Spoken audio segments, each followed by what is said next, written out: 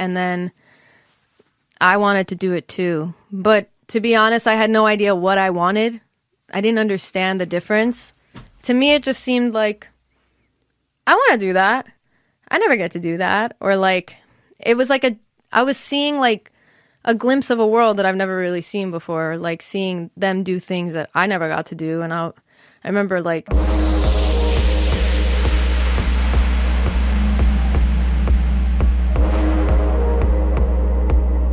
What's cooking, everybody? If you are on YouTube right now, please hit that subscribe button, hit that like button on the video, and as always, if you have a second, would love to see you drop a comment down in the video comment section as well. I say it every week, but to everyone who is leaving likes and comments on these videos, thank you so much. It is a huge, huge help on YouTube, so I appreciate all of you. To everyone who is listening on Apple or Spotify, thank you for checking out the show there. If you haven't already, be sure to follow on either one of those platforms and leave a 5-star review if you have a second. And I look forward to seeing you guys again for future episodes. Now, I am joined in the bunker today by Nasha. Nasha is a singer-songwriter, and as you can tell by the title of this video, she also grew up in the Orthodox Jewish community and later left to pursue her dreams. And so this whole topic of growing up in a very structured, rigorous religious environment growing up and then getting outside of that later in life, I've always been very interested in it. And I don't know a ton about it across a lot of different religions. So I was happy to see Nasha come in here and talk about it. And that was a lot of our conversation. I had actually seen Nasha over a year ago. She blew up on TikTok, and I was very aware of her. She sings around New York all the time. She's got an unbelievable voice. And as it turned out, my friend Brian Kern, shout out Brian, was friends with Nasha. And so he reached out and said, would you want to talk to Nasha? I was like, absolutely. So we brought her in here, and we did it. Now, there's one note that I do have to say, and this is entirely my fault, and it's a bummer. And it's as great as this episode was, there's one thing at the end you're not going to get to hear, and I want to explain that quickly. When Nasha came in, she brought her guitarist, Gabri, down, who, phenomenal guy, and did a phenomenal job with Nasha performing a song at the end in studio. Sounded incredible. She did her single, The Lottery. She did it, obviously, with an acoustic guitar. It was unbelievable. After we recorded it, we took a look at the audio. We put it on the speaker system and had it loud and listened to it just to check for quality, and it sounded amazing. And so for all my audio files out there, take this as a great lesson, something that I knew and I got careless with, and so I fucked up. But never, ever, ever check the full quality of an audio, for music especially, on a speaker system. If you're doing a podcast and you do it every week, you can edit on your speaker system. I still check the quality on headphones as well for that, but I don't check the entire thing per se. But with music, which it's been like a year and a half since we were recording music in here, so it had been a while. With music, you must check the quality on the headphones. So I was actually going to be putting out this episode yesterday.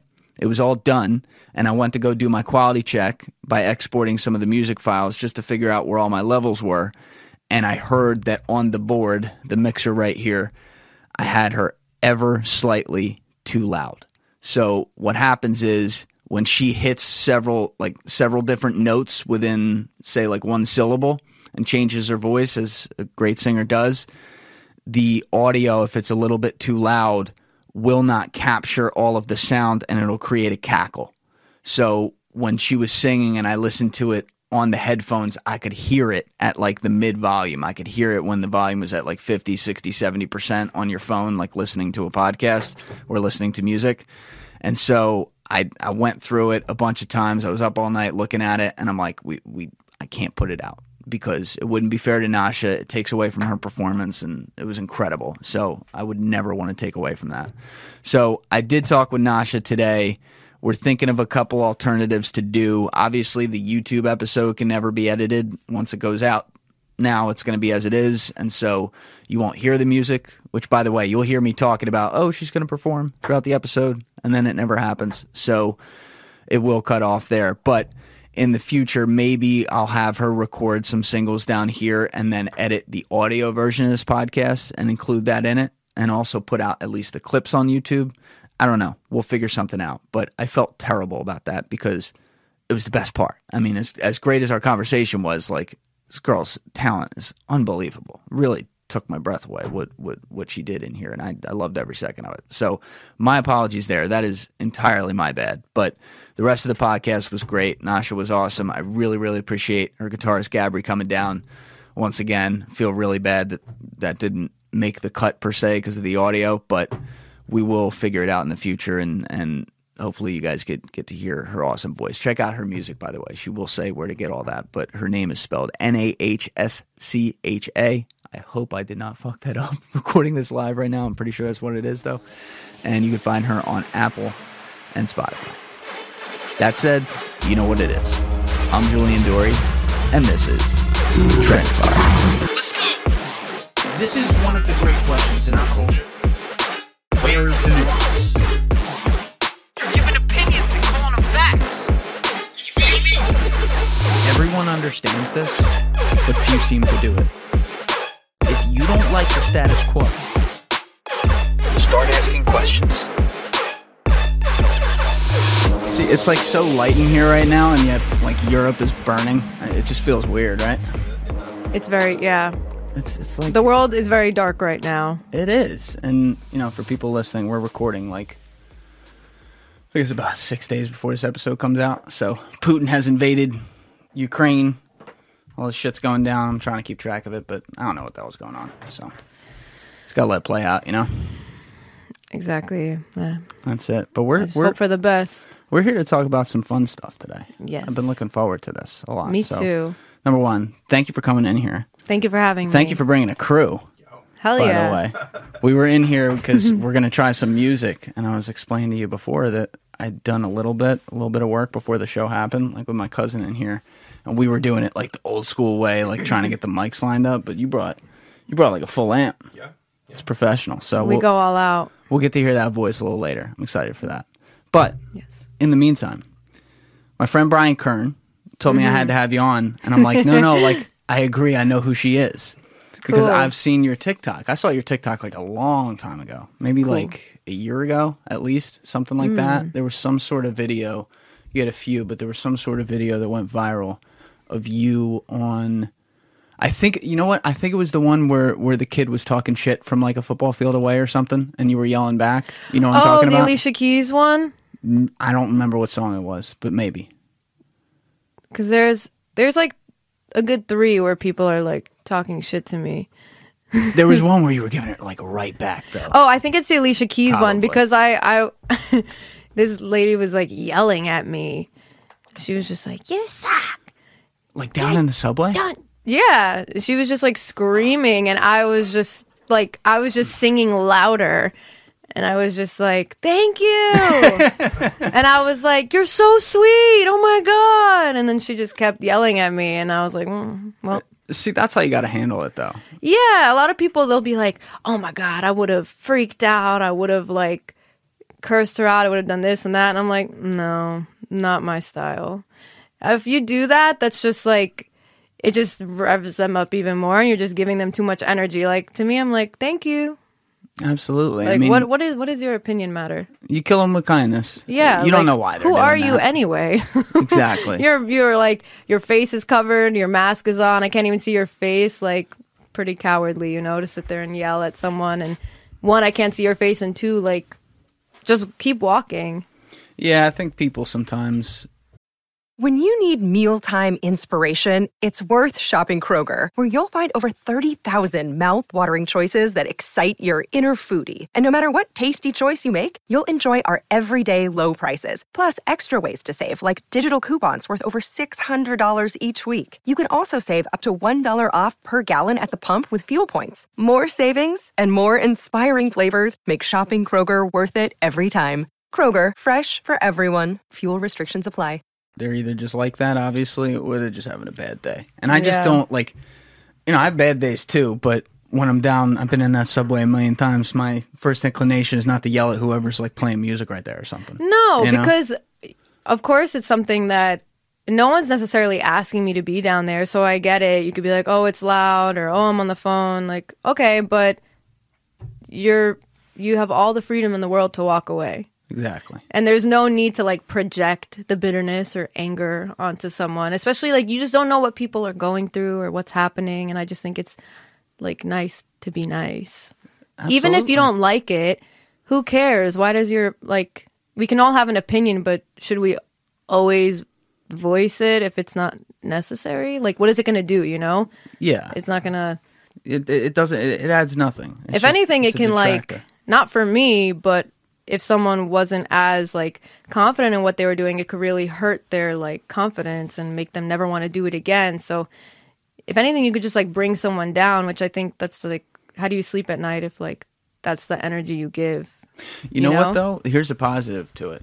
If you're going to be like someone like you who's been growing, and we'll talk about where you're at here because you're incredibly talented. You've been doing this a long time. Very, very cool. But if you are looking to be a performer, not even someone who's, you know, a Grammy winner, but someone who just goes and publicly performs, does it for money, whatever, you got to be able to handle that because you're going to be in front of all different kinds of people. You never know who's an asshole. You have to be able to face that. So in a way, you know, no disrespect to the people who back down and then don't want to do it again, but if you can't take that, you're probably not going to make it anyway, you know? Yeah, I mean, that's kind of the truth. It's unfortunate, but it's true. You have to have thick skin. Like, I mean, if at the end of the day you go home and something does really bother you, like, you're only human. I'm not going to be surprised. Like, I'm not made of stone. Like, I have moments too where I doubt myself or feel like in my head, but I also have enough of like a shield to just like let it bounce off because I have to do what I have to do. And I know that not everyone's going to like me. Like, that's not a realistic world. Like, no matter who you are, you have someone who doesn't like you. Yes. Adele, Aretha Franklin. It doesn't matter. You could think like, oh no, they're legendary. Everyone loves them. It's not true. There's someone that doesn't like them. And that's just because it's all like subjective or whatever. Everyone has their own opinion. You hear one voice, you're like, oh, I love it. Yeah. Someone else hears it, they're like, I don't really like it. You're like, okay, well, that's your opinion. Cool. That's the beauty of art, though, like human creativity. There's different strokes, different folks, you know? I drive some of my friends nuts. I like that. Because I listen different strokes, different folks. I've never heard that before. You never heard that one? You're going to use that one. It's good. I think it's not mine. Someone else said that. But you look at it like I listen to a lot of different kinds of music. If I have friends over and start to play stuff, sometimes they'll be like, what the fuck are you listening to? Yeah. And I'll throw something on that they like, you know? And I could go over their place, they'll do the same thing. And that's like kind of the beauty of like communication through it as well. Like a song isn't just, oh, you're listening to it and you're getting escapism and enjoyment. It's like it takes you somewhere. It makes you feel a certain type of way. And then when the way songs actually get noticed is because other people share it around and then they want to listen to it. And then suddenly like there's a shared feeling. Everyone has their own interpretation of it, but there's at least a similar theme going on for everyone. Does that make sense? Yeah, of course. I think that if you allow yourself to be open to it, anything can make you feel something for the most part. Like, I feel like sometimes people are just too judgmental, or they hear something and it's not what they're used to, or it's not what they think they like, and they'll be like, But if like maybe you really sit down and listen, or listen to the words, or just understand maybe even why they wrote the song, or just like listen to it and appreciate it for what it is and move on, then like you'll see it's like that's a whole different perspective. Like, I like to think of it like that. I appreciate people for what they do, and that's it. Like, I don't need to like hate on it or be like, why would they write that? Yeah, I think you have like a really good perspective on stuff, and it comes clear like literally in your public content. But then talk with you, spending some time before this, like it's very genuine, and I think that's kind of what people are looking for behind the people whose music they listen to. You know, are there a lot of superstars who are probably like kind of fake people? Sure, there's plenty of them, but there's a lot who aren't. There's a lot of people who they reach people, and even after they die and stuff, like people really feel them. Like you and I were talking about Pac, because there was something to them. There's a lot more there than the art, and it makes their art great. And so when I'm talking with people, I'm always looking for, you know, especially with like musicians, like people who have a backstory and like, well, why did they end up this way? Yeah. And it's like that with everyone, to be clear. It's not just musicians. I mean, I do this for a living. I talk with people, right? Yeah. Everyone has their own perspective. But for you, when I was talking with Brian, you know, I'm like, yeah, I've seen this girl before. And then going over like the whole story of you leaving the Orthodox Jewish community where this is like not a thing. I really want to talk about that today because you and I had a short chance to talk about that. And I was pretty excited about the different opinions you might have there. But, you know, can you just tell people what your childhood was like and where it all started? You know, because we see where you are now, but far cry from where it all began. Yeah, so I was born in Englewood Hospital. Okay. But I was raised in Muncie, New York. And I was raised, like ultra Orthodox. I'm one of 8 children, 4 boys, 4 girls. So I grew up very... 8 kids. Yeah. It's a lot. It is a lot. Wow. Yeah. Yeah, they're just popping them out, you know. But I am the youngest, 4 boys, 4 girls. And yeah, that was basically like the first part of my life was just all being religious and just like Judaism, which I love being Jewish. I'm very proud of it. And then as I, you know, my parents got divorced and certain things happened that kind of just life happens and things change. And my brothers started leaving the religion. My sisters got more religious. And then I was kind of like following in the footsteps of I don't know who, but I was like, I saw my brothers going to public school and I'm like, I want to do that. I didn't really know what I was going to public school. So you guys weren't going to public school before that? No, we were in private school. For like specifically for like Orthodox Jewish community? Yeah, just for like Jewish people. Wow. And this, because this was up, you said it was in what? Muncie, New York? Muncie, New York. Where is that? So Muncie, New York is in Rockland County, and that's near like Nanuet, Palisades Mall, Pomona. Okay. So that's up there a little bit. Up there to the west? Right? Yeah, like, I don't know I'm so bad with like northwest, so I'm sorry. But if you were in like New York City, it'd be like 30 minutes from the city. So it's not like upstate New York. It's kind of... That's closer than I thought. Okay. Yeah. From here, it's probably like 2.5 hours or something. Yeah, if I had to guess. You go straight up the state. Right yeah, but it's a very like Jewish community for sure.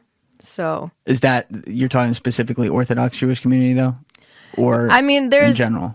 There's like levels to it. So you know, you have like people who are Hasidish or who are like more conservative, but there's just a lot of Jews there. But for the most part, they're all pretty religious, I think, in my experience. For people out there who aren't totally familiar, you know, how would you, just to be clear, what would you say the difference is between an Orthodox Jew versus somebody who is a modern, I guess they call it like Reform Jewish or whatever, like traditional Jewish, I guess at this point? Yeah. Well, I hope I answered this right. I don't know. It's been a long time since I've been like religious and everything, so you're probably better than all of us. Go easy on me, as Adele would say. But I feel like the difference is that there are a lot of rules to Judaism, like whether it's Shabbos, which is Friday night to Saturday night. It's like you don't use any electricity. You go to shul, you pray. You don't drive. Like, there are so many things that are off limits. You basically are just supposed to, like, relax and, like, it's like your day of rest. So I feel like, in a way, some people who are more, like, traditional might just, like, celebrate the holidays and might incorporate certain traditions, but they might not go as far to, like, completely do Shabbos the right way or dress the way that, like, a very Orthodox person would dress. And that's like, you're supposed to cover like your elbows, cover your knees, and cover, you know, collarbone and all of that. So there's definitely like, they call it like being sneas. So there's a way to like dress.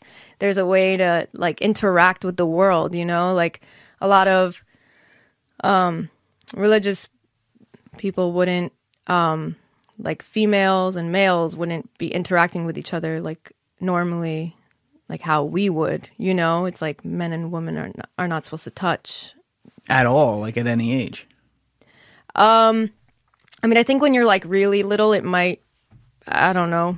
It really, sometimes it depends on like the family and like how each person prefers to raise their children. So I don't really think there's like one specific way, but there are like a lot of rules to it that generally you follow.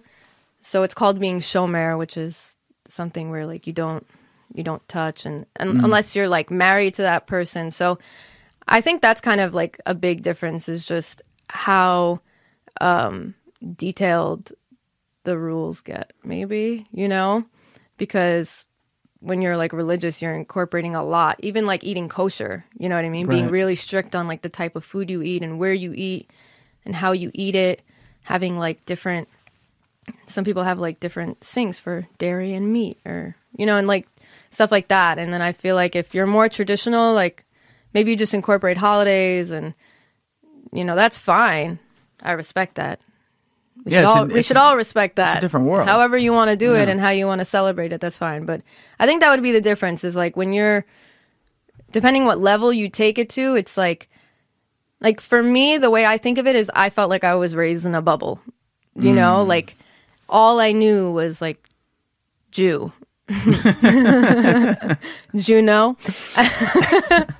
But, in other situations, the kids might still go to like public school, but then like incorporate Jewish traditions like in the home, but then they're still like out in the world with other people. But for me, it was like I went to private school and it was like, you're Jewish and you're with Jews. And everyone else seems like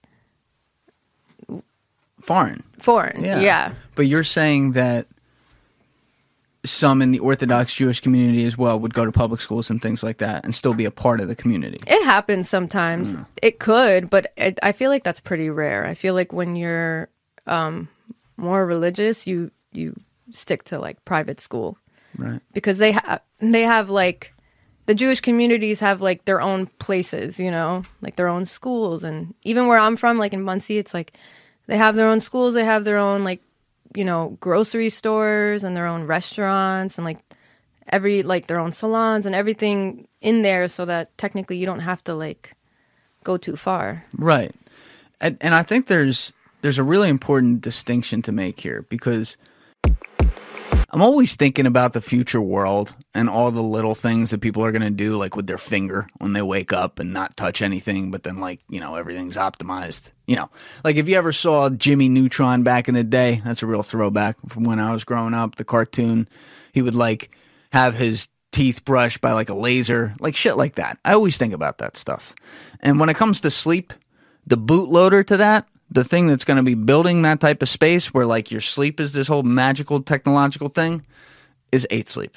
The 8 Sleep Pod Pro cover goes right on top of your current mattress in queen or king size, depending on what your mattress size is. And it ties directly into 8 Sleep's proprietary app and measures everything around your sleep stages throughout the night so that your sleep is optimized for you. As I like to put it, you'll sleep 6 hours and feel like you slept 8. So if you use the link in my description, along with the code TRENDIFIER at checkout, that's TRENDIFIER, you will get $100 off your 8 Sleep Pod Pro cover today, or you can get a full-blown 8 Sleep Pod Pro mattress, which is the same thing, but it has an actual mattress with it, so if you want to get a full new mattress, you can get that. And you'll get $100 off that as well. So once again, that is TRENDIFIER at checkout, TRENDIFIER, $100 off to the best sleep of your life. We're going to talk about the topic of like organized religions and communities with that. Mm-hmm. I'm so fascinated by it, and I think that there's good and bad. Mm-hmm. On my end, the way I look at things is, how do you have a balance with the world? So, for instance, there's a huge difference between someone who's a very practicing Protestant or something like that versus someone who's like crazy evangelical, and that's their entire community. Everyone they spend every second around. Same thing in like the Jewish, in the Jewish religion. You have the traditional Judaism now where it's like people are integrated, they live in society with everyone else, and they have their culture and they have their religion. And then in the Orthodox Jewish side, it takes it all the way, and it's for the most part. And it says, no, we do everything all together. So there's no like assimilation as well to culture. So on the one hand, if we're talking about like Judaism, I have an unbelievable respect for two groups in particular that I'm at least very familiar with in this country, and that is Jewish people and Greek people.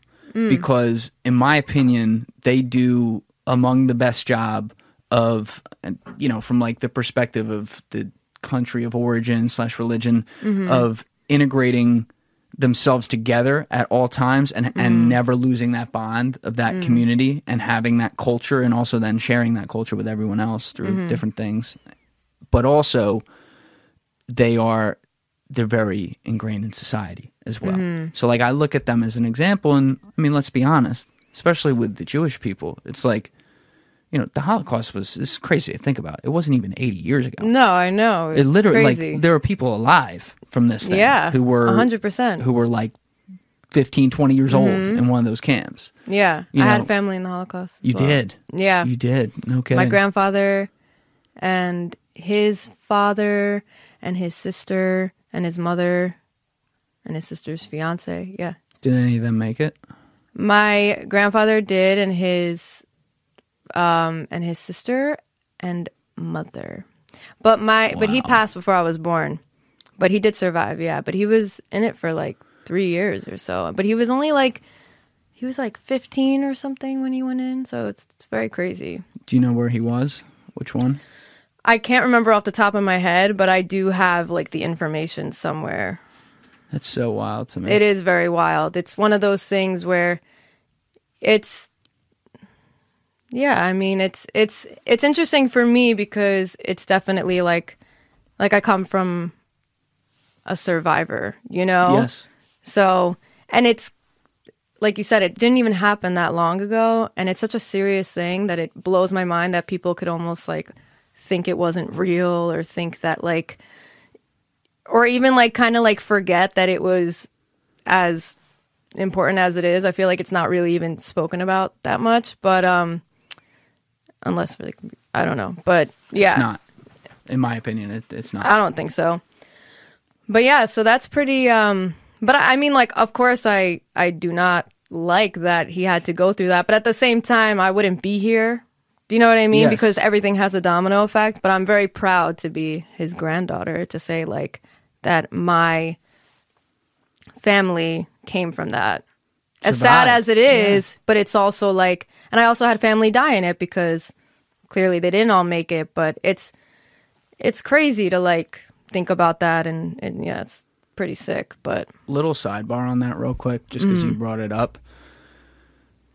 It is a little, not a little, it's a lot alarming to me that knowing that wasn't that long ago, knowing that we have videotapes of the whole thing. We had multiple countries find these camps where people were. All this shit happened. Given all of that, it's very scary to me that there are people who quite literally don't think it happened. it blows my mind. I don't even know how that could be a thing. How can you like say that didn't happen? I don't know. The internet's a weird place. It really is. I- Especially like people have legitimate stories and like how do you I don't know what I the don't know. psychology is. I don't. But, you know, Me either. I've posted a couple videos where we talked about like the Holocaust in Mm-hmm. here. And, you know, I wasn't born yesterday. I know that there's like some foreign country bots coming in there and making comments, no doubt. Just trying Yeah. to like sow discord. I know that. But it's not all of them. It's not all. I'll post a video that has 1,000 comments on it saying like that didn't happen. And I'm just like, you know, like who's raising you? I don't or know. who raised you? Like what are you talking about? I think it's so crazy to just be so blind to shit that goes on or that has gone on. It's like, no, this is what happened or this is what's happening. Don't be ignorant and just like understand what's actually factual and what's not. Like that's a fact. There's no way to like deny that it happened. that would make too much sense though. In That's true. our society, there's gonna be some people Always. who, and the saddest part is not all of them are even like intellectually dumb people either. That's the worst part. It's Yeah. not just like the absolute morons. It's people who legitimately say something to themselves or see something that they want to believe, repeat it enough and enough, and like and convince then themselves. Yeah, they believe it. That's true. That's what it is. that is definitely true. But it's such a sad, like, I don't know. It's so sad when people like try to say that something didn't happen, whether it's about that or something else, like to devalue like something that's so important. It's like, what are you talking about? Yeah, people say planes didn't go into the World Trade Center. I mean, they'll say that, and there's, I don't know, 6 million fucking angles, and you can see a plane going into the building any way you want. But that's what people do. And so I'm like, it blows my mind to even think like of someone creating that sentence and saying it out loud. well, they do. Or saying it on a computer. I'll show you some comments after. I would love to see. You're like, what the fuck? Exactly. That's literally all I can do. I'm just like these people are not safe. Did you go to like, I don't know, like what books have you been? Or no, you're not reading. But like, what? Like they're reading something. Yeah, but like, good. what are you? What like? Who are you looking up to, or who are you getting your information from? It's just like. Well, that's a problem across the board, no matter what. I mean, we could talk about that all day. But, specifically, though, on thinking about the Holocaust being 75 years ago, call it, something like that. Mm-hmm. It's like,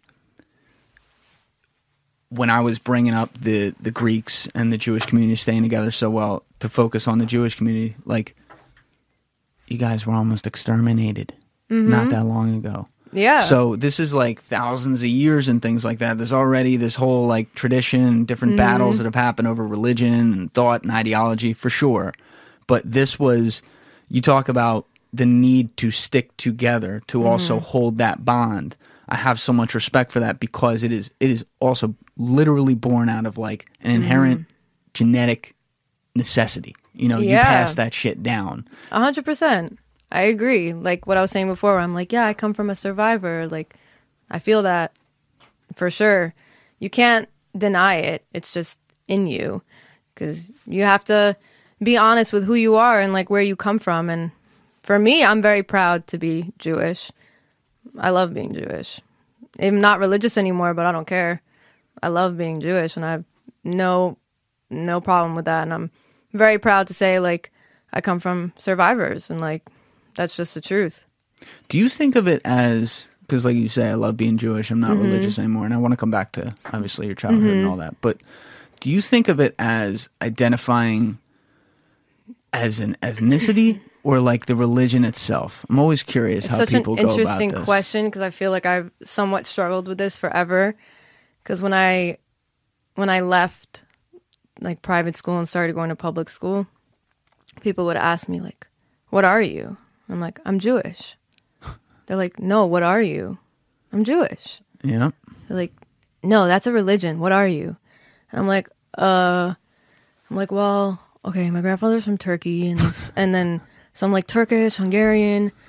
So I've had that conversation so many times, but to me, I know there's so many different views on that, and everyone has their opinion, and that's fine.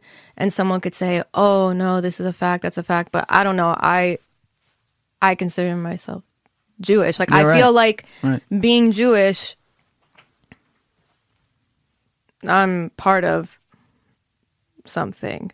Like the Jews weren't almost exterminated because they were white or because they were. It's because they were Jewish. So there was something that specifically set them apart from other people. So me being Jewish, I'm like, I'm Jewish, right? Like I wear that proudly. So I feel like everyone has a different opinion on that, but I don't really care. I'll be like, I'm Jewish. Right. Yeah, like you're not going to tell me that, oh, well, that's just a religion. Okay, yeah, it's a religion, but like I also was raised in that religion and I was raised Jewish. So like, see, that's it's like, how are you going to tell me that like most of my, I mean, until I stopped being religious, it was all about being Jewish. Yeah. I'm Jewish. Like that was what I knew. So I'm Jewish. It's a culture on top of it. Thank you. That's kind of the word I was looking for. Like it's culture. It's a fucking culture. Like you're raised with something. It's not just like, Judaism is like a whole thing.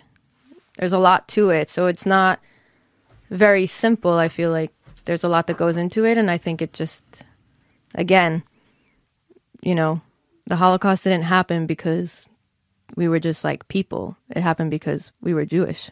Yeah. Like that was why Jews were taken, is because they were Jewish. So if like, if, you know, see from the outside, that's how I think of it, you know. And I'm not Jewish, so I always ask it. But I felt like I had a feeling you were going to give that answer. But I felt like society, or I feel like society has had like kind of that ignorance of religion. They try to take it away and say, no, it's not that. It's just a religion. And you're like, no. It's more. It's more than that. Like, it's a lifestyle, and it's like a culture. I mean, when people are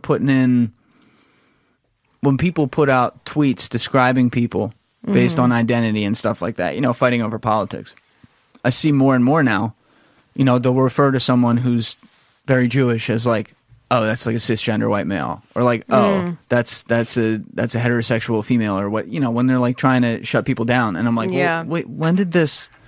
See, I feel like that's not what it is. I feel like there wouldn't have been, if this was just about religion, that wouldn't have been like the thing and the reason that there was all this propaganda created where someone was able to make up the people that look different than you are different and therefore shouldn't be here. Because to me, like, it's fairly black and white in that way. But I have heard people before kind of be like, well, I look at it as more of a religion, but they are my people. They'll say stuff like that. So it's like, that's kind of double speak to me. Like they do agree with what you're saying from that perspective, but they won't go all the way there. You know what I mean? Sometimes I guess maybe it's like where you come from, or like how connected to it you are in a way. Like, I don't know. I mean, I'm never going to like say, oh, you're wrong for saying that, because I don't know.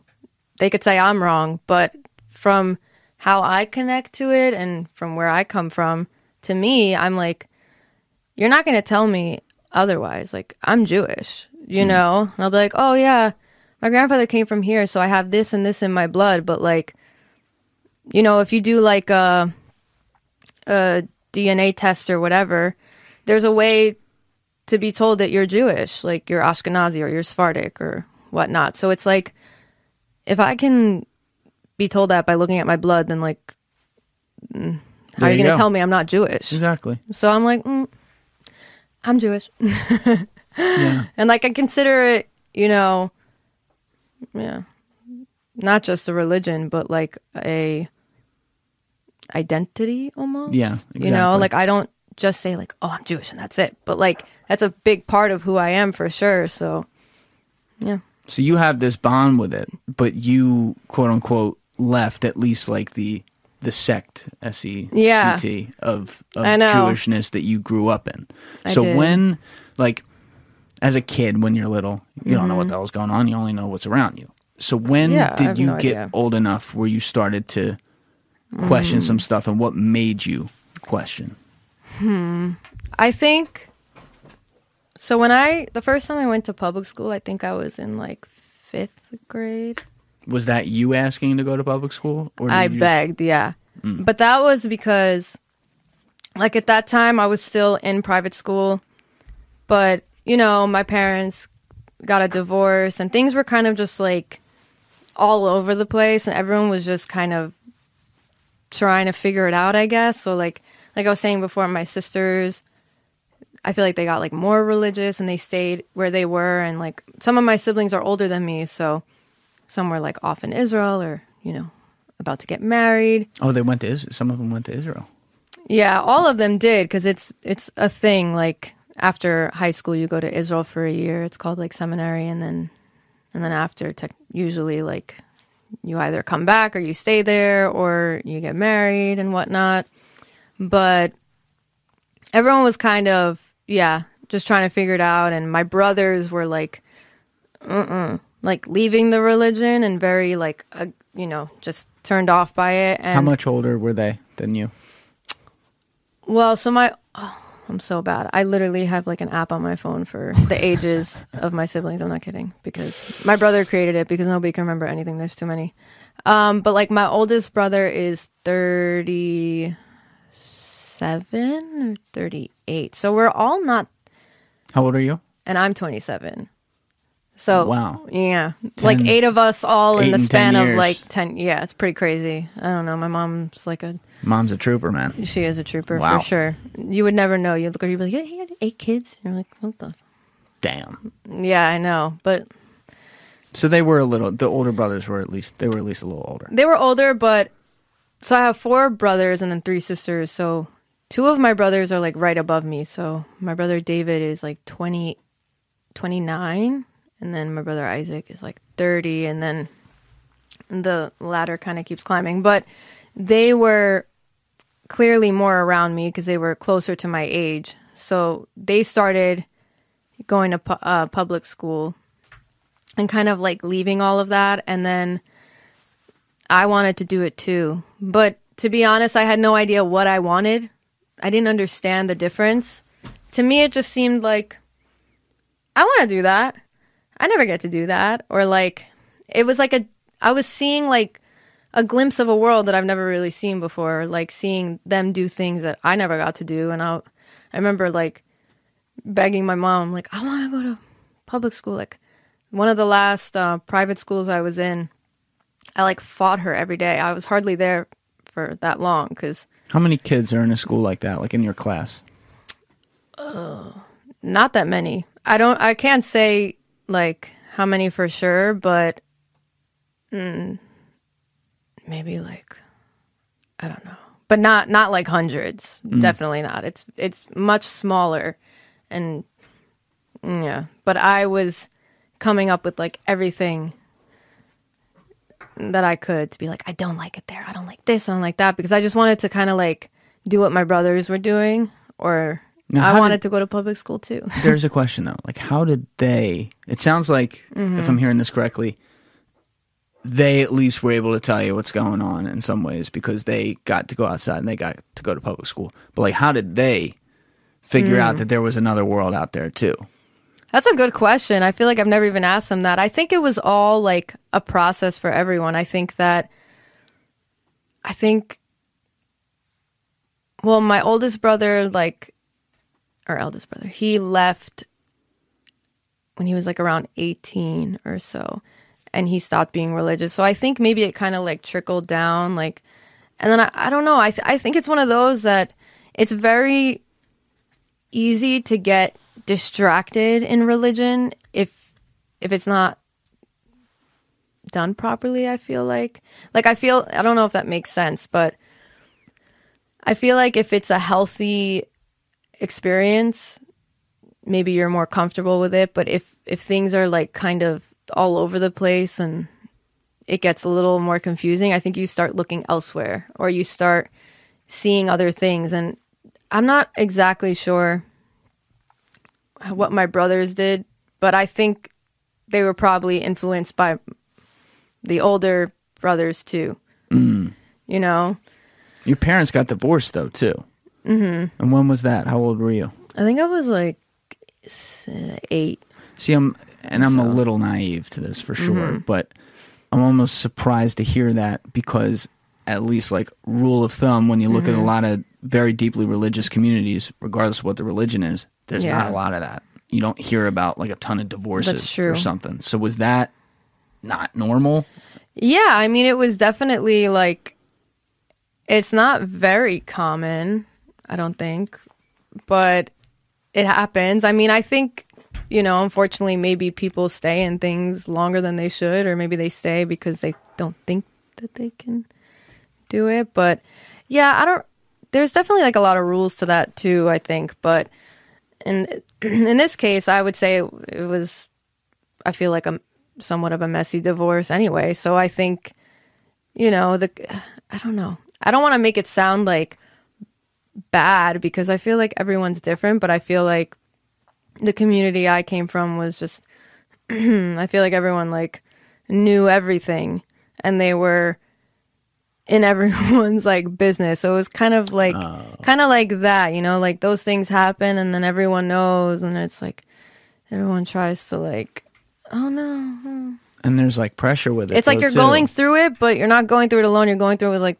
the whole community, because like everyone like kind of knows what's happening, I feel like. It's in a weird way in the modern world. It's like old school tribes, just because you're so focused on, you literally all live in the same community, in the same place. You do everything together. You go to the same places. Your kids all go to the same schools. It's a real big throwback, which is why it's so crazy for me to concept, because I don't know anything like that. I remember when I was like, I want to go to public school. Like, I remember my mom like kind of fighting me on it at first, because she was hesitant to do that because she knew that it would create like questioning or like, oh, why'd you do that?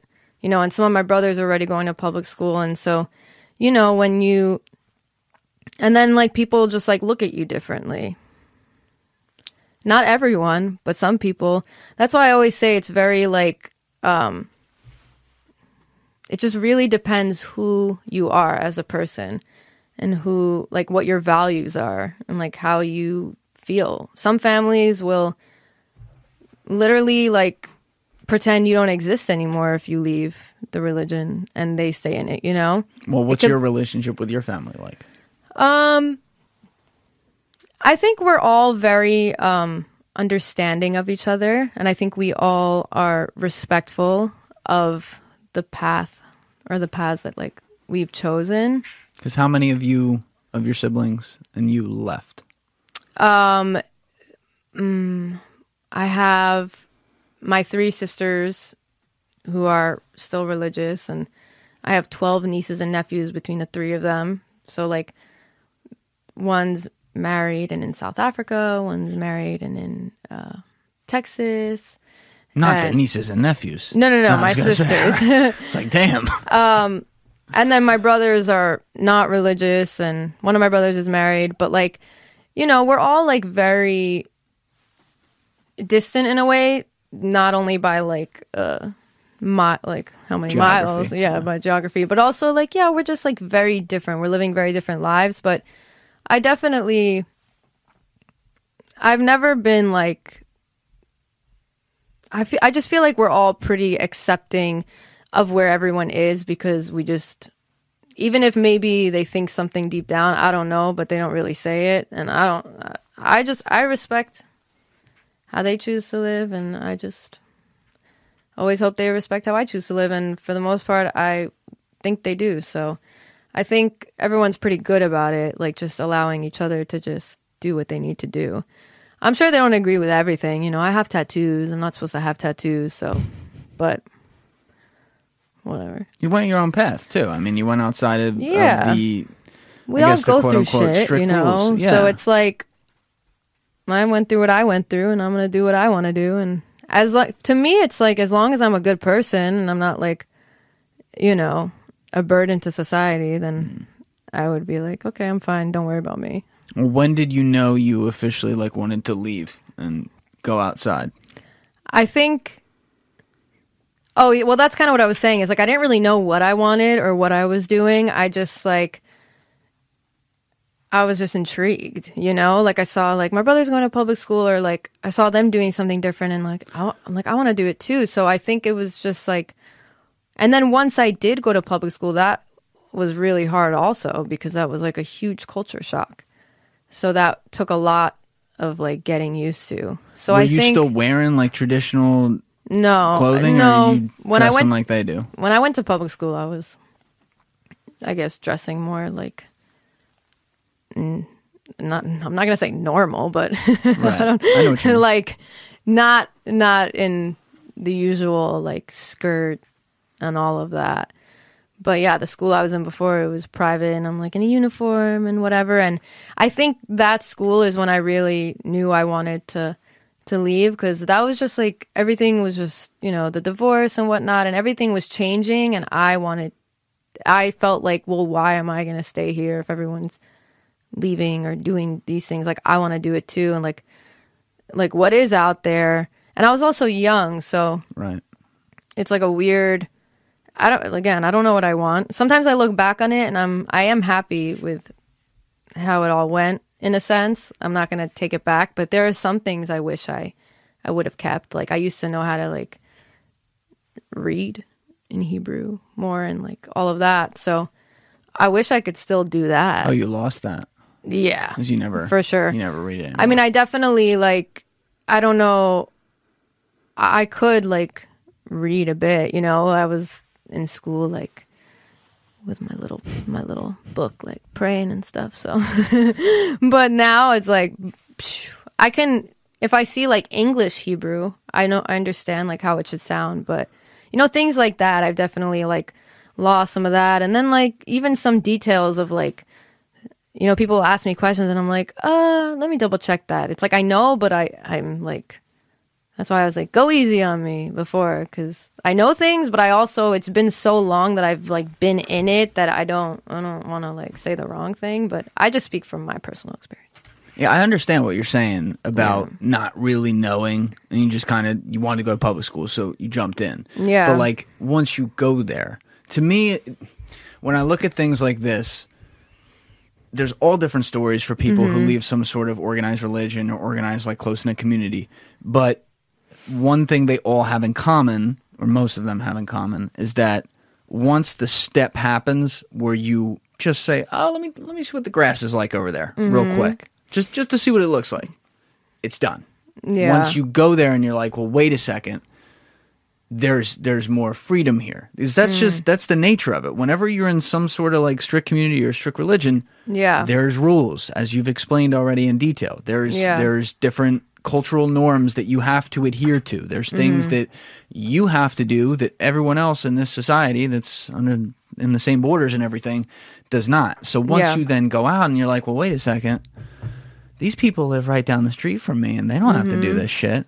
Yeah. You know, it doesn't matter how different they look than you or how the same they looked from you. They live in the same place. Exactly. So you got to be like, I think I want to do that again too. I think I want to stay out here. You know, I don't hear a lot of people who, and I'm sure there are, but you don't hear of a lot of people who go out and then like, yeah, I'm gonna come back for good. You know? Yeah, and to be honest, that was a challenge within itself, was to go out of it and then find like comfort in the outside world, because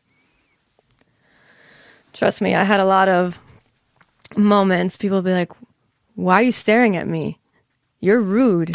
You know, like because I wasn't used to like socializing with people like that, and I wasn't used to being like in school with, I mean, I had gone to private schools that did have like boys in it as well, but like not in the way that like when you go to public school. Like I remember going to public school and like a kid, like a boy, like asked me out, and I was like, what the fuck? I don't know what to do. You know what I mean? And like, or like they like touched my ponytail or something, and I'm like, don't touch me. You know what I mean? And you're like, right. And then it's weird because I think I'm just like chilling, but then someone will be like, why? You have an attitude. And I'm like, I do. I have an attitude. Because you're not, there's all these little teeny things, like just behavioral just things. like social things that you're not really accustomed to. And I'm also going to school now with like literally like every ethnicity. Do you know what I mean? Yes. And I'm like, and I'm very grateful for that, because I feel like I've always been more of like an old soul and open-minded, but I feel like that's what's made me so open-minded, is like being in all these different situations and like going from religion and private school. It's like a different life. And then going to public school and being exposed to like all these new cultures and languages. And you're like, oh, whoa, there's other people like me, but in different ways. And then now you're like, okay, so how do I fit in? But I feel like it was just a very interesting experience. And I still to this day, sometimes I'm like an awkward person. I could be very awkward. And I feel like I always blame it on that. I'm like, it's weird when you're raised one way in like this religion, and you're very like bubbled in, and then you're like, now you're in the school, you're in public school, and you're with like all these different people, and like they're all so different, and they're not afraid to say things. Like, why are you looking at me? And you're like, I'm, my bad. Yeah, you were taught that socially that's not a thing. There's there's no back and forth like that at all. No, I feel like, honestly, it's very common to go to where I'm from and someone stares at you. Like, I trust me, it would happen. And anyone could be like, oh, no, it's going to happen. If you walk, especially even me, if I walked into Muncie, like, I just know someone's going to stare at me.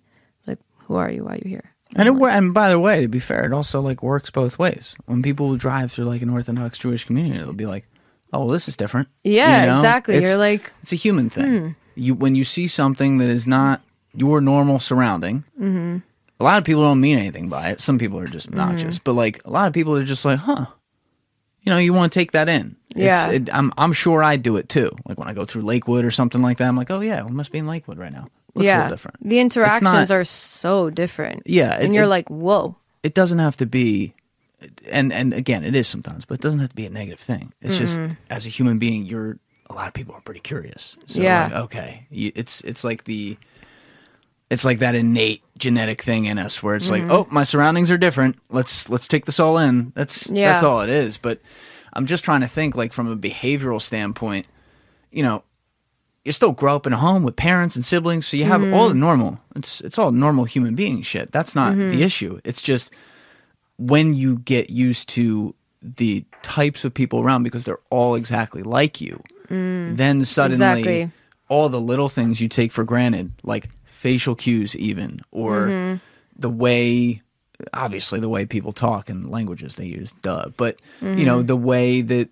eye contact, stuff like that. There can be different feels of it. I have the worst. I've gotten better, but I had the worst eye contact my whole life. Everyone's like, "Why are you looking at my hair?" And I'll be like, "I'm not," because I like couldn't look people in the eye, and I was just like so like. Why do you think that was? I don't know. I just was never taught to like look people in the eye. I feel like, or it was just uncomfortable for me to like. Like now I'm better. I'm like, I'm looking at you in the eye. But like for the longest time, everyone would be like, why are you looking at my hair? Or I would just be like, if teachers would talk to me, like I wouldn't look at them really. I would just be like. Is some of that, I mean, here's something I really don't know a lot about. Like what's it called? Oh my God, I almost forgot the word. What's like the gender structure?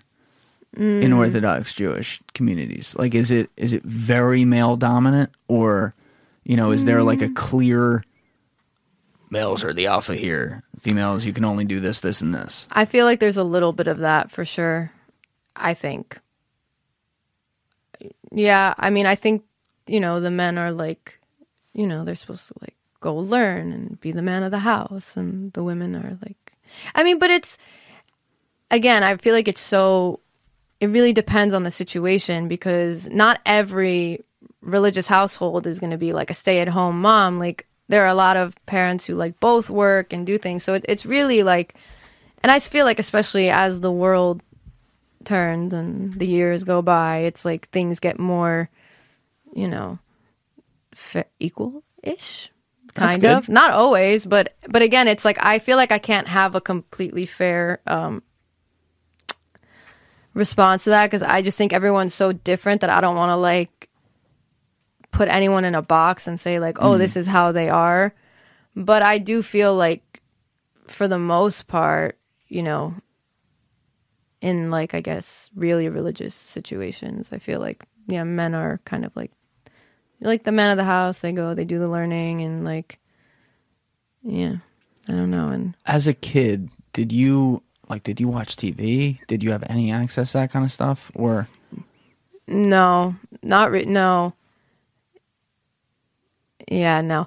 It was very like there are a lot of times like people be like, "Oh, you ever watch that?" I'm like, "No." They're like, "What?" I'm like, "I didn't really watch like a lot of movies." You're talking about in public school now. Like no, this is people would ask you that. Yeah.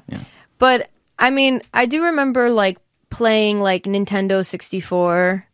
So it's like we didn't have a lot of things, but it wasn't like, there are some like households who have literally none of it. And I feel like it was kind of like on and off. Like I feel like there were times when there wasn't like a TV, and then I do remember like watching some things. Like I remember watching Friends one time, the TV show Friends. Yeah. I think my sister was watching it or something. And so there definitely was a TV at one point, but it wasn't like something that was very important or something, I feel like. But we did have like a computer. Like there was something around, but it wasn't There's like access at least. Yeah, but I wasn't like on it all the time or something. I was young and like, what am I going to do on the computer? Maybe I played like Dexter's Labyrinth or something. I remember doing that one. And like Nintendo 64, and like that's it. See, like you even look at like the extreme with electricity or stuff like that. You look at like the Amish. They, they don't have any of that. But then what do a lot of them do? They go and they work. They're like brilliant at like different trades, like carpentry and stuff like that, or like they run delis and things like that, and they go work in the real world. So their kids, once they start taking them to work or like just dragging them along with them, they see that, So it's just that I have to ask that question, because I'm like, well, we're young enough that we grew up in a world where there was the mass access to media. Like even in the earlier days of the internet in the early 2000s and mid 2000s, there's still a lot of information. Obviously TVs are everywhere. So it's like, there's other stuff out there without going to public school. Yeah. But it's kind of different when, and I don't know because I didn't do it, but it's got to be different, I should say, when you're just looking at it like on a screen versus when you're there, Yeah, and I feel like there just wasn't like a big emphasis on technology, I guess. So like there was a TV around, but I didn't like grow up like with my mom handing me to keep me busy, handing me like a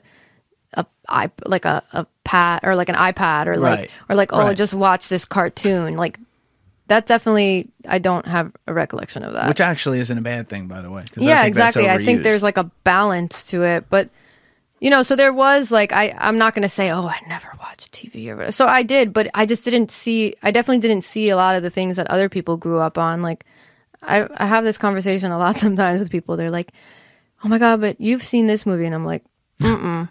They're like, you've never seen that? I'm like, no. I'm like, oh. They're like, what? But every kid watches that. And I'm like, I don't know. I wasn't doing it. Yeah, I was like, I didn't see it. Because it also sometimes depends, like, what would be, like, appropriate, for that. Like, even the fact that I saw Friends, like, that probably was more towards the time where things were getting, like, we're changing a little bit. But it would have to, like, be, like, appropriate for, I guess. No, I had been asking something maybe like 20 minutes ago, and I didn't ask it clear enough, because then you started explaining something I got a little more curious about, but I want to go back to it. Because when I was saying, when did you know you wanted to leave or whatever, and you were going, well, I didn't. I just kind of fell into public school. I wanted to go there, and then whatever. What I should have asked was, once that happened and you were already there, like, was there a time you're, I don't know, 3 years in, you're 15, and you're like, I definitely want to go do this whole college thing. I want to maybe live in New York City or whatever. I want to be outside of this. Do you remember a moment where that was like, boom, light bulb, let's do it?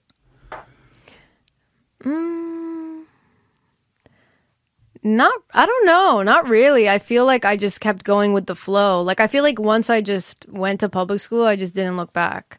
It was kind of one of those. I was like, if I do this, that's it. You blended into it. Because it's one of those, like, I've been asked before, I think, like, oh, would you ever be religious again and stuff? And I'm like,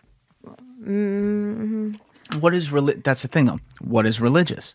Just religious, like following all the, but yeah, and all of the orthodox things you're saying. In yeah, like context. All the different, like, like just being kosher and like follow. I mean, it's hard to really put it into one thing, because there's a lot. Like, what is being religious? There's so many different things that entails. But like, for me, I would always say, like, well, I just want to do things on like my own terms, and like in my own way, be more spiritual, and like I would love to add things into my life, but I wouldn't necessarily like go backwards and like go full blown. Like, this just wouldn't work for me. Like, I'm So I feel like to answer your question, it was kind of like it just happened naturally. Like it just was like pretty like quick.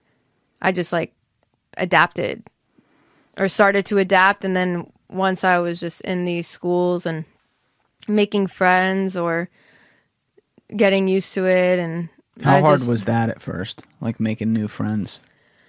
I feel like it was pretty, it was weird. Yeah. It was definitely weird. But I think the one thing that really helped me was that the schools or the school I was in, because I did change schools a lot. I moved around quite a bit. But especially where I started off, like in public school, I feel like I felt pretty weird. Like I felt like I was so different. Yeah. But then a lot of people I went to school with felt like they were really different. Because like there were a lot of kids who were like in ESL or people who were, ESL? English second language. Yeah. Oh, got It's like when you can't really, or when it's not your first language. And so I feel like a lot of people felt out of place, not just me. So I feel like that helped me gain like friends other better people because understood you.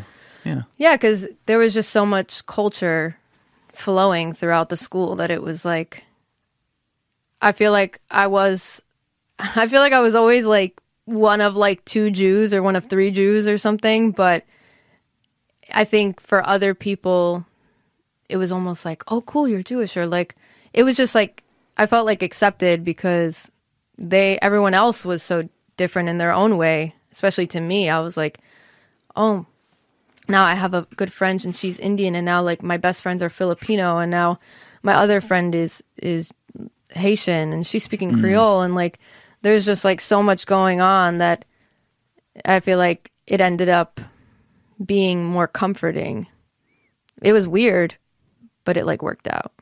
Did you have any friends like from your Orthodox community who ended up being able to go to public school as well? Yes. And did some of them left too? Mm-hmm.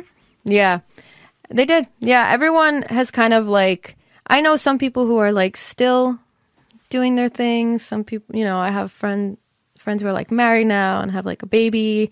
I have like other friends who are like in Israel and they're getting married, but they're not like religious, but so it's, everyone kind of did their own thing, but they also, not all of them, but I know some who like went to public school and did that too. So I wasn't the only one. And that's also kind of cool because when you do, you're not like alone in that either. There are other people who they don't stick with it either. So it's like we have an understanding with each other in a way. Sure. Like we know where we come from.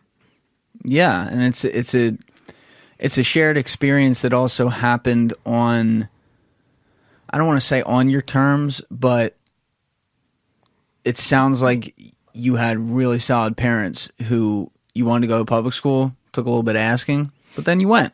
And then you got to see this world. And now, you have 8 siblings, different people made different decisions as far as in or out. Everyone seems to get along pretty well. I mean, ideally, this is like the exact kind of story you want to hear. You hear the other kinds of stories from different religions where it's not like that. And you alluded to certain people who they'll turn their back on their kids or something if they leave. So at least you didn't deal with any of that. I think that's like a real positive, just because, again, I don't think it's good to tell anyone what to do. No. I just think that in the modern world, it's a little, what's the word I should use here? Like it kind of goes against the grain for no reason to create a ton of rules on people as individuals to adhere to just so they can stay in the smallest community. Like there's a huge difference, in my opinion, of having a strong cultural bond that you do not lose and you have traditions and you follow them versus it consuming your life. Yeah, I mean, if you are looking to search the web privately and not have all these websites track you when you leave and not lose any speed while you don't have all these websites track you when you leave, check out my friends over at Privado VPN. Privado VPN is without a doubt the most convenient VPN out there because you will not even notice it's on. You can use whatever servers they have. They're all hardware servers located around the world in different countries. So depending on where your location is, you can use the closest one. You will get your privacy, and you can use it on up to 10 different devices at a time, all while having the same exact internet experience you are used to. So if you use the link in my description for Privado, you will go to my landing page with the site, and you will see a plan there for $4.99. That is the same one I use. It's $4.99 a month, and it is absolutely terrific. Check it out. I always say that religion can be a beautiful thing. I just think it's about balance. Like, and coming from where I come from, I've seen both sides. Right. I've seen what it's like to be really religious. I still see what it's like to be religious because it's still a part of me because some of my family still is. And I see what it's like to not be. And I've seen what it can do and how it can like tear people apart and how it can cause friction and how it can create distance, you know? So it can be like pretty sad in that way where you're like, it really shouldn't matter. It shouldn't matter. And that is unfortunately something that exists. Like there are people who will disown like their children or something or their family because they don't live the way that they wanted them to or that they raised them to or something like that. Or there's people, we've seen this movie a million times over history, who fight each other because they believe different things. Yeah, exactly. Literally. And that, oh my God, that shit pisses me off. It's just like, oh my God, can everyone shut up? It's nuts. You know what I mean? Like, it's just nuts like when you think about it. Just be happy, you know, believe what you believe and move on. Like, why do I need to believe what you believe? If I'm not hurting anybody, right? And I'm not being dishonest and I'm not being a bad person, then like, why should it matter? You know, like if you want to help someone, if you have a problem with someone who's like, you know, a dangerous person on the loose and killing people, like I totally understand that. Different. Yes. But like, still then, don't try and convert them. Just like, you know what I mean? Like, figure out how to help them. Like, it's why it's, I don't know. Like, and I've had situations before too, where it's like, even within the Jewish community, it's like people can judge one another. Oh, you're not religious enough. Oh, you're less religious than me. Oh, I'm more religious. Like there can be that too. So it's like confusing to you're like, why don't you just accept people for who they are and just like allow people to live like on their own terms, you know?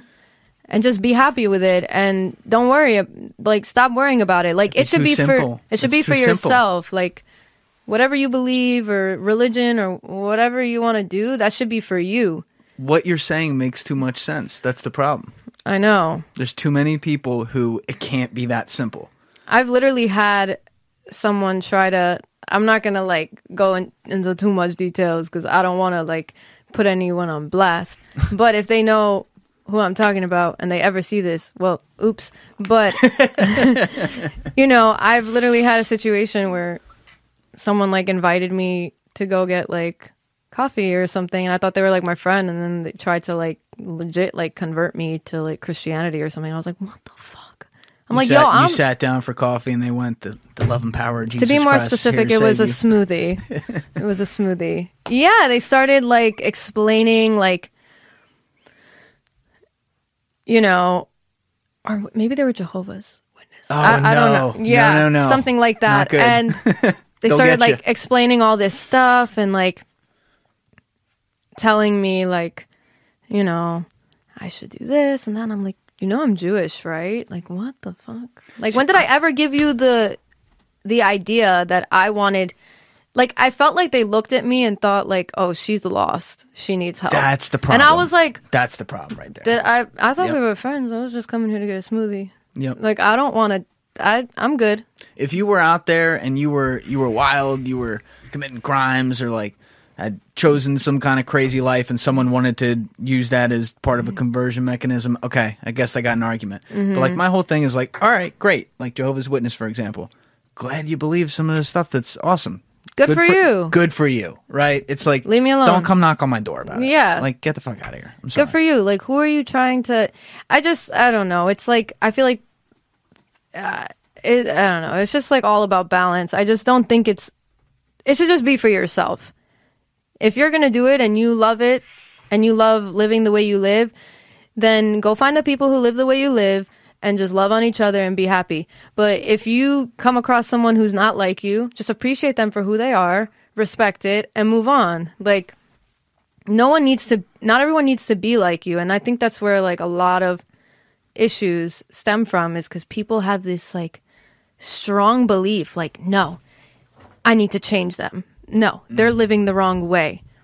This isn't right. This isn't what God would want. It's like, I think I don't know which God you're talking to, but like the one I would talk to, I feel like if I talk to him, her, whoever, I feel like that God would be like, just be happy and do your thing and like be nice to people and accept people for who they are, because isn't that like the main thing? Like just acceptance? Like, isn't that what we're all striving for? Supposed to be.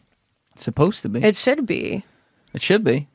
I feel like that's our biggest problem, is that people just don't accept people for who they are, and they keep trying to change people and change things. And it's like, stop trying to change things. Just accept it. The wildest part of it, when you're talking about, and we can talk about that psychology in a few different lenses. Unless it really needs to change. I just want to make that a fact. Like if someone's like a criminal, like doing criminal, bad shit. rude, Yes. ignorant, or like Agreed. racist, whatever. Yeah, you should change. You should not be like that. But yeah, continue. Agreed. And also, you don't have to do it. You don't have to do it behind the guise of like a religion or something. No. But yeah, like you look at it. This is, if we're talking about it under the realm of religion, there's what, 7.5 billion people in the world, something like that. There's been over 1 billion for years and years So and years. many. A lot of people. There's been a lot of people for a long time, regardless of what that number is. Everyone who's in these different groups fighting over their beliefs has one thing in common. Nobody knows the answer.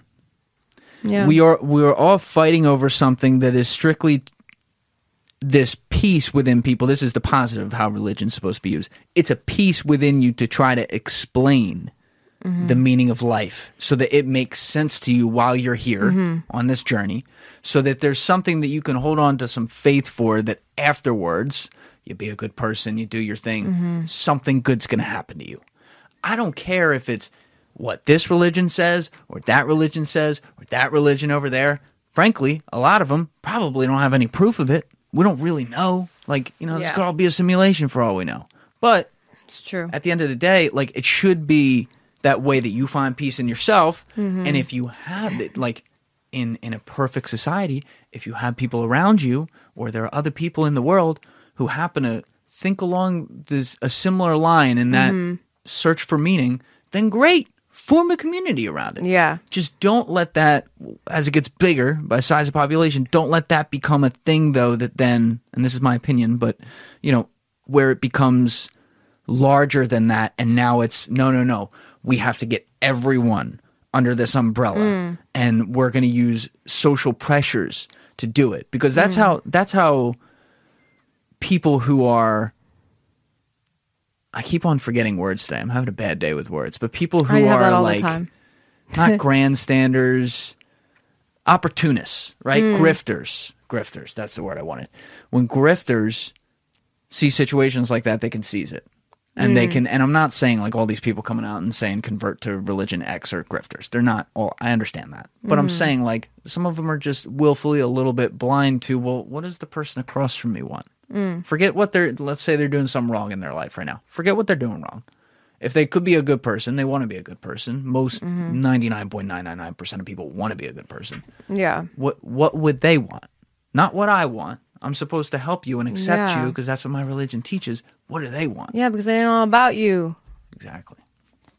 Like, what? Who made you God? Or whatever you think is, like, what? I don't know. It's like, I think having different beliefs is, like, what makes the world go around, clearly, Like, if there Yes. was no good, you wouldn't know what good is. If there's no bad, you wouldn't know what bad is. You wouldn't know the difference. If there's no bad, you don't know what good is. If there's no good, you don't know what bad is. I think I said that wrong the first time. But you get what I'm saying.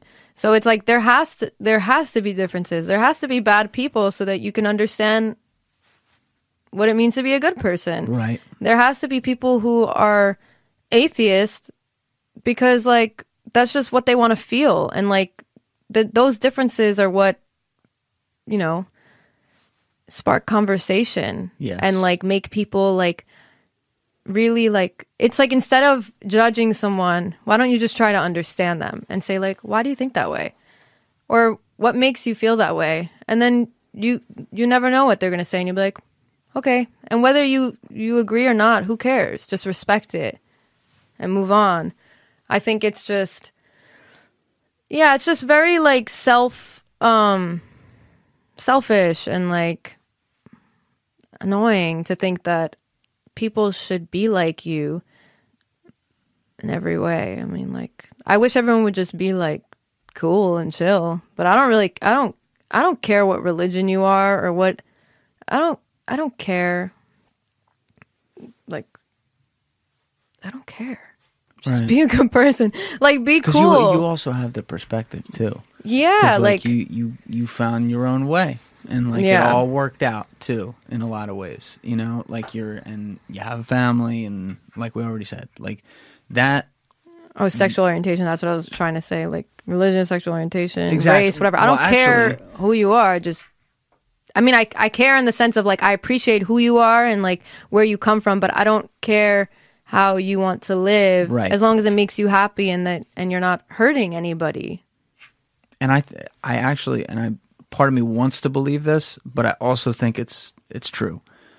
Most people take away their phone, take away the internet, take away whatever they yell out there. Most people would agree with that.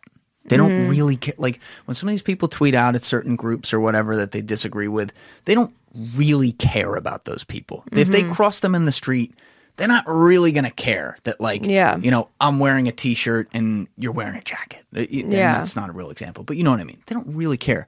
But now, especially like with the internet, everything becomes a group. Everything becomes a religion. So they want to go, Yeah. fuck you, I don't like what you do, die, right? And Yeah, not really. But and everyone's very, very, very, very brave behind a keyboard. yes. Yes, they are. You're like, Exactly. And so I think it's like little 10-year-olds, or like you never even know who's writing it. it Most could people be- don't even have like a legitimate profile. It's like trolls or whatever you call it. It could be like an old person. It could be a young person. Yes. It could be anyone just like wanting to bring someone down, or just wanting to like be mean, or just, yeah, or wanting to just, they can't help themselves. They just want to blurt out how they feel at all times. and it's from a place of them being upset with themselves about things. It's all from a place of insecurity. But I think the reason over the past few years I've gotten so much more curious about religion and how organized religion has changed over time, and like studying it, is because I feel like we have replaced religion in other things in society, right? Obviously, some of these things still remain. You see organized religions not doing the best things around the world sometimes. See them doing good things too. But you see in like politics, you have these two wild sides that have these opinions, and the divide keeps going farther and farther. And I find it incredibly difficult to have a conversation with people who are very, very hardcore, like very hardcore, one way or the other, and it just gets harder every single day. And it's Yeah. because it's taken on, it's far past this point, it's taken on the worst that religion could offer, right? When it gets culty, when it gets completely closed-minded, obviously, when it gets to a point where it's all about what the mob around you says, and that's what we think, yeah, let's do it, you know. And if you look at like even the top of our society, look at the White House. What have in my lifetime, what have we done? Left, right, left, right, left, right, left, right, and it just gets worse and worse. You get like crazier and crazier as you go, you know. And now we're at the point we are now. We just had a celebrity in office before this, you know. So like people, if that doesn't show you that people can just like form a crowd and suddenly be like, fuck yeah. Yeah, I mean, I don't know what will. We're living in the world of internet and social media, and it's like everything is just literally at your fingertips at all times. And it's just, a lot of it is, literally meant to make you feel a certain way. Like that's what they want. That's what The technology, like the things you see. Yeah, 100%. It's like being thrown in your face constantly. Yes. It's like creating fear and like anxiety and if you're not aware enough, like you start to live Yes. in that like mindset of like being scared of everything. And I mean, think about it. Like you open, or how many times do you watch the news and really hear something good? Never. Like hardly ever. And then even on social media, it's like, yeah, you could see like funny things and good things, but then you're also bombarded with like all this shit that's going on. And in a way, it's like, it makes you think that everything is so bad, but really it is. A lot of things are like kind of out of hand in a way, but I feel like they've always been out of hand. And it's just now we're just seeing everything so quickly and from everywhere. Like you can see everything.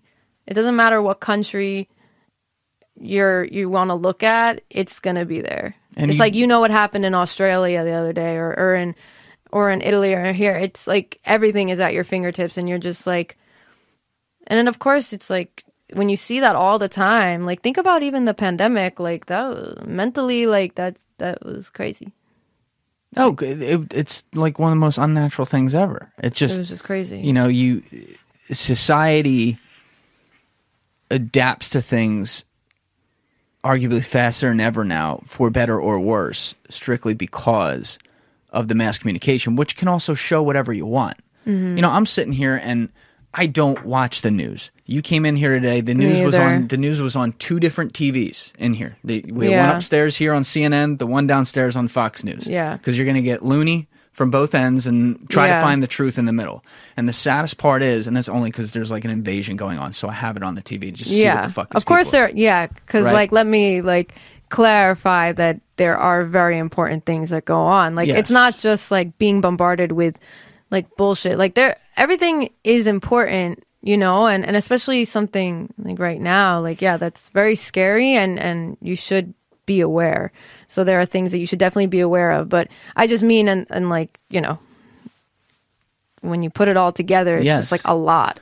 But my issue is that even looking at all of it and having all the information, the saddest part to me is that, again, I do this on the internet every day. Mm-hmm. If I don't watch the news, I am on the internet. I see what's going on. My first question with everything is, well, okay, is this real?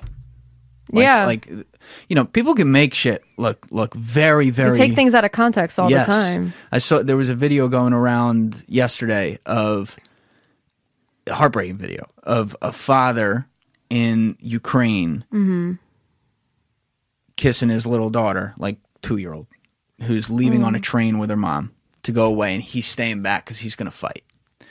And when I was watching this video, I watched it like 4 times, and it may very well be exactly what they say it is. Mm-hmm. But people are sharing this like crazy. I see all different pages putting it out there, like big pages. And I'm looking at it, and I'm like, how sad is it that I'm genuinely wondering if this video is from yesterday? Like, who put this there? Where did this start? Is this some sort of like...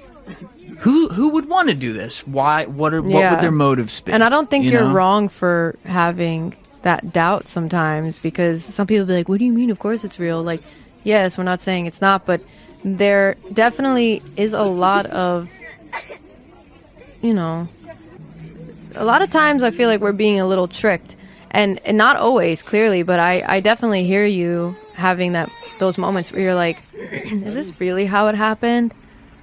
Is this really what's happening? Because there are just a lot of situations where the full story is not being told. And people are not saying everything. And they want one thing to look a certain way. Mm-hmm. And then there's a lot of misinformation. Yes. I mean, you talk to like different people and everyone's like, oh yeah, well, it's their fault. No, it's their fault. No, this is what happened. No, this is what happened. You're like, well, what the fuck happened? What was happening? And that means like, where do you even start? Yeah. You know?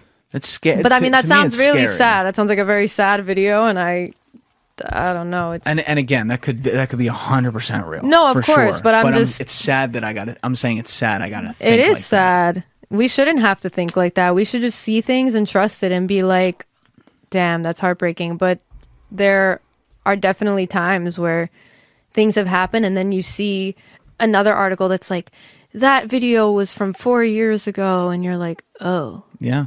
I've been duped by that before. I've been like, yeah, oh, I think shit. we all have. Yeah, God for sure. damn it. I was like telling people about that one, you know? Because there's so many different platforms that post, and, you know. It's fast. It's very fast. All day. All the time.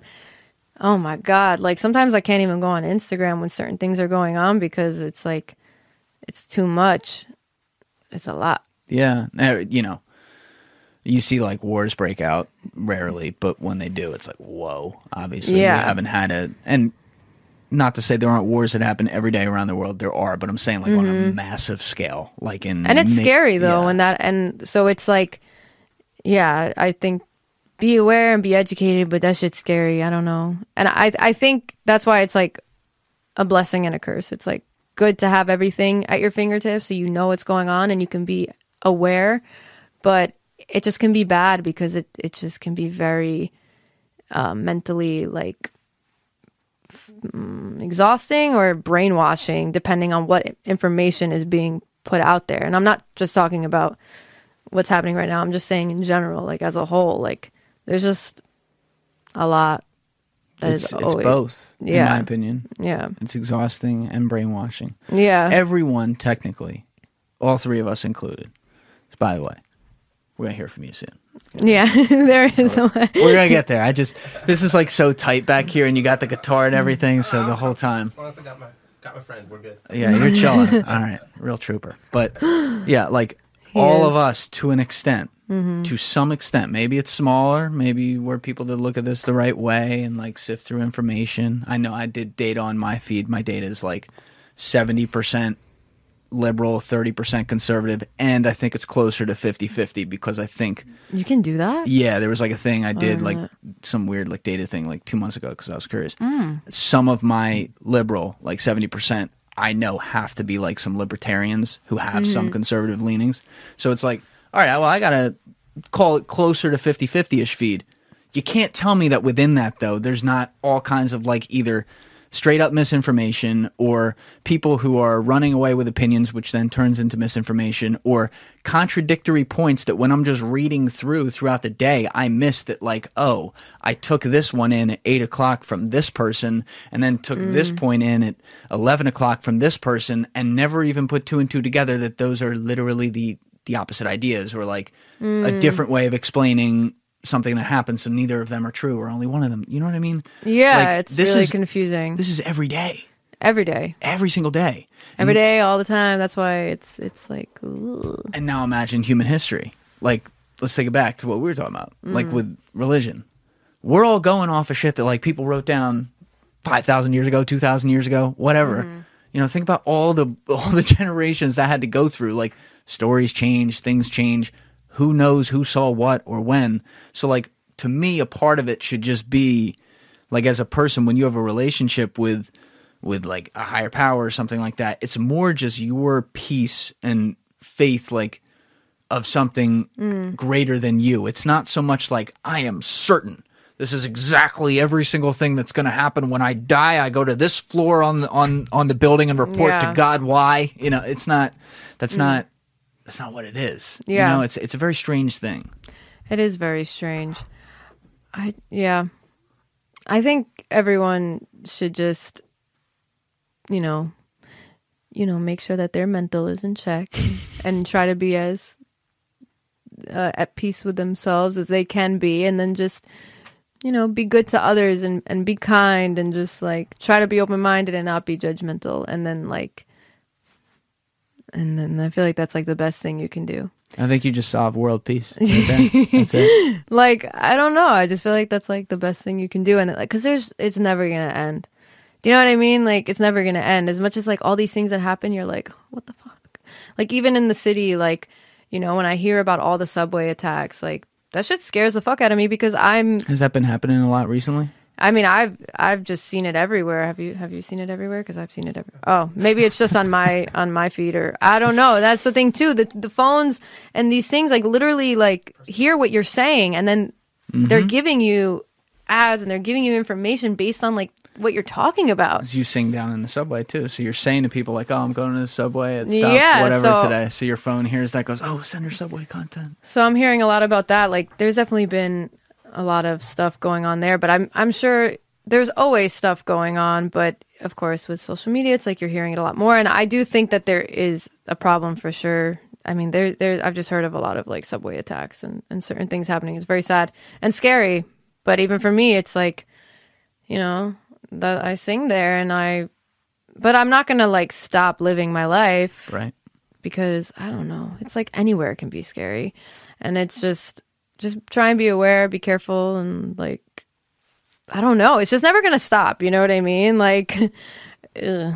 And you're always trying to get more good to win out, which over human history, that does happen. Yeah. You look at every single statistic. I always tell people about Dr. Steven Pinker's book, Enlightenment Now, where he lists out statistically everything from like world hunger to homelessness to across the spectrum, war, all these numbers over time. And you can see, yeah, you have like a bad thing happen and something spikes for a day. But over time, the numbers all go down or up depending on what's supposed to be positive in whatever scenario it is. You just can't control life. You can't. But can't. Even though it gets better, you still have that bad. Like you said it so well, like 15 minutes ago or something like that, where you were talking about in order to know what good is, you have to know what bad is. In order to know what bad is, you have to know what good is. Yeah. And like if life were just all, if everyone was the same, if it was all the same, then what's the point? Like, that'd be weird. Yeah. So it's not like we sit here and say, well, that means that everything bad that happened needed to happen, right? Like if we could go back and change things in history, like if you could go back and stop the Holocaust, we're doing it, right? But there's things. But then it happened. Yeah, exactly. So now what do we get? What do we get from that? What are the positives that come after the fact? I was born. Yeah. Okay. that's a simple one, but that's it. I'm kidding. But yeah, of course, you like if you could change things that happen 100%, you would want to. You'd be like, oh, that's terrible, like that people went through that. And there are so many things you see. You're like, I want to change that, but you know, at the end of the day, you can't. You know, what's happened has happened, and by it happening, it creates all new stuff. And if it didn't happen, this is not the world we'd be living in. And you don't know what would be different. It could be worse. It could be better. It could be the same, right? It's like, who says that changing one thing is going to like change everything? I just don't know. Yeah. You like, but it's interesting to like think about those kind of things. Like what if the what ifs are tough. Yeah. The what ifs are but then so it's tough. almost like no reason to think about it because you're like, oh, well, we're never going to change it. Can't go back in time. And if we could, I want to know how, because that'd be cool. Yeah, it'd be just to pretty like, wild. well, I wouldn't want to go back to certain things because I feel like that's, I don't know. There's a lot of crazy shit that goes on. If you could go back and change stuff, though, that's where it gets weird. But then the crazy thing is like by changing one thing, you change everything. Yes, the butterfly effect. You change everything. Are you born? Every decision like brings you to the next thing, and it changes everything. Like every decision, if you don't do one thing, everything changes. Literally, it could be the smallest thing. It could be like the coffee shop you went to, like, you know what I mean? Like, I'm just thinking specifically of my boyfriend. I met him in the subways singing, and I think about like if I did not wake up that day, and not even that, because I woke up, I went to the subways, but like when I was there, all this different stuff happened. Like when I got there, the spot I wanted was taken by this guy who was like always there. So I went to a different spot. I sang at that spot for a little, and then I was like, I don't want to be here anymore. I'm not feeling it. And I literally stopped mid-song, which I never do. And I was just like, something in me was just like, stop. And I stopped. And I packed up and I left. And I was like, all right, I'm going to go to a different spot. And then I like left, I filled my Metro card. I walked back in. I was going to go to like 34th Street. I was at 42nd. And then I'm talking to my friend. And I'm like, you ever have Gregory's? And he's like, no. I was like, oh my God, we have to go there. Turned around, walked back. The guy that was in the spot that I wanted had never done this before, literally called me over and was like, hey, I'm leaving in like 30 minutes or something. So if you want the spot, I was like, yes, I'll be here. Don't give it to anyone else. So I went, I got like food, came back right away. He left the spot, I took the spot, and then like literally like 10 minutes, 15 minutes in, I don't even know. Well, my now boyfriend walks up. But you know what I mean? It's like when I think of that day, I think of all the different things that happened that led me to that exact spot at that exact moment. If I would have ignored, you know, my intuition to stop at the other spot and I just kept going, then I wouldn't have walked out. And then if I didn't decide like, oh, let's get food, I wouldn't have walked back. And the guy would have never said to me like, hey, I'm leaving. And he's never done that before. And then he gave me the spot. So it was like, that's why I guess it just made me think of that, because to me that was like a whoa, like everything would have been so much different. My whole life would be different because like my whole life changed. You know what I mean? Yes. Like we've been together for like almost a year now. So it's like everything changes when you meet people, especially when they become like your boyfriend or girlfriend, you know? Yeah. But I think about that when we were saying that, because one thing, like even the timing, if I went at a different time, everything would have been different. If I never met him that day, maybe I would have met him another day, but like everything would have been different. So it's just interesting how like we are constantly like creating our story and you don't even know. I've heard a number somewhere in the neighborhood. Shout out to Lucas. Shout out, Lucas. I've heard a number somewhere in the neighborhood. I'm going to get the exact one wrong, but it's something like 4 trillion. It's 1 in 4 trillion that you're going to be born. Like the probability that you are going to happen. Like the right sperm is going to meet the right part of the egg, whatever. Like that whole thing goes down. Then think about that on a daily basis once your life happens. Heard someone else say, I think it's somewhere between 30 and 50,000 times a day you make some sort of decision, down to a micro decision, which I think qualifies even for like, do I decide that I'm going to say something right now? Like when we're just in the middle of a conversation, that's a decision, you know, like little things like that. So many thoughts going on in my head at all times. Think about all those times throughout the day and how they all, this is why people talk about habits, how they all build upon each other and formulate like the overall painting of what your day became. Every single day that happens. So you talk about like your boyfriend right now and how that all those things had to line up, like how many different decisions just right there within the big decisions you talked about, like leaving the restaurant, what time, do I want that spot? Oh, I'll come back for that spot. Deciding like, oh, I'll walk there at this pace instead of that pace, all led to that. And then throughout your life, every relationship, every friendship you've ever had, same thing. Yeah. Think about your best friends. What if your mom didn't say like, oh, go play with so-and-so right now? Exactly. Never happens. You know, it's a wild thing how different life could be. Yeah, and it's interesting because I was just thinking how like that day when I decided, oh, let's go get food, and we walked back.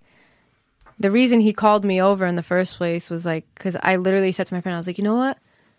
I'm just going to stand here and watch him for a few minutes. Because I felt almost like I want this spot. And I was like, I'm just going to watch him. And I stopped to watch him. If I didn't stop, he wouldn't have called me over. So it's like, I just thought of that too. It's like every decision is just, I don't know, just trust your gut. You know? Yeah. Or follow your intuition. If you're like, I just need to be here a little longer. Yeah. Then stay. If you're like, I need to sleep a little longer. Sleep. Like just trust yourself. I think that's like an important thing. But it's true. You never know how you're going to meet people or what's going to happen. You just You never know what. It's not that you never know. You can tell when you're doing things, at least like in your gut, you can tell when you're enabling like negative things, but oh yeah, you can't. That's true. You can't then I'm gonna make up a word, misequate that, or what's it like? Falsely equate that. Is that right? Poorly compute. See, that's like way smarter than I was going for. But thank Yeah, you. All right, Gabri has all like you can't poorly compute dictionary something like that in answers. your head. I know. Yeah. I can tell this guy's like a rocket scientist. I know, But he is. you can't like get that wrong in your head. I don't want to lose my train of thought, but enabling something versus being afraid to make a mistake is just, they're two very, very different things. And I think sometimes people will try to do everything so right that they don't try anything at all. Yes, You know- I would you know what I'm agree saying? with that. Be like, one thing I always say is like, you have to be uncomfortable to grow. Yes. Like, you need to be uncomfortable. If you're always comfortable, then it's not good.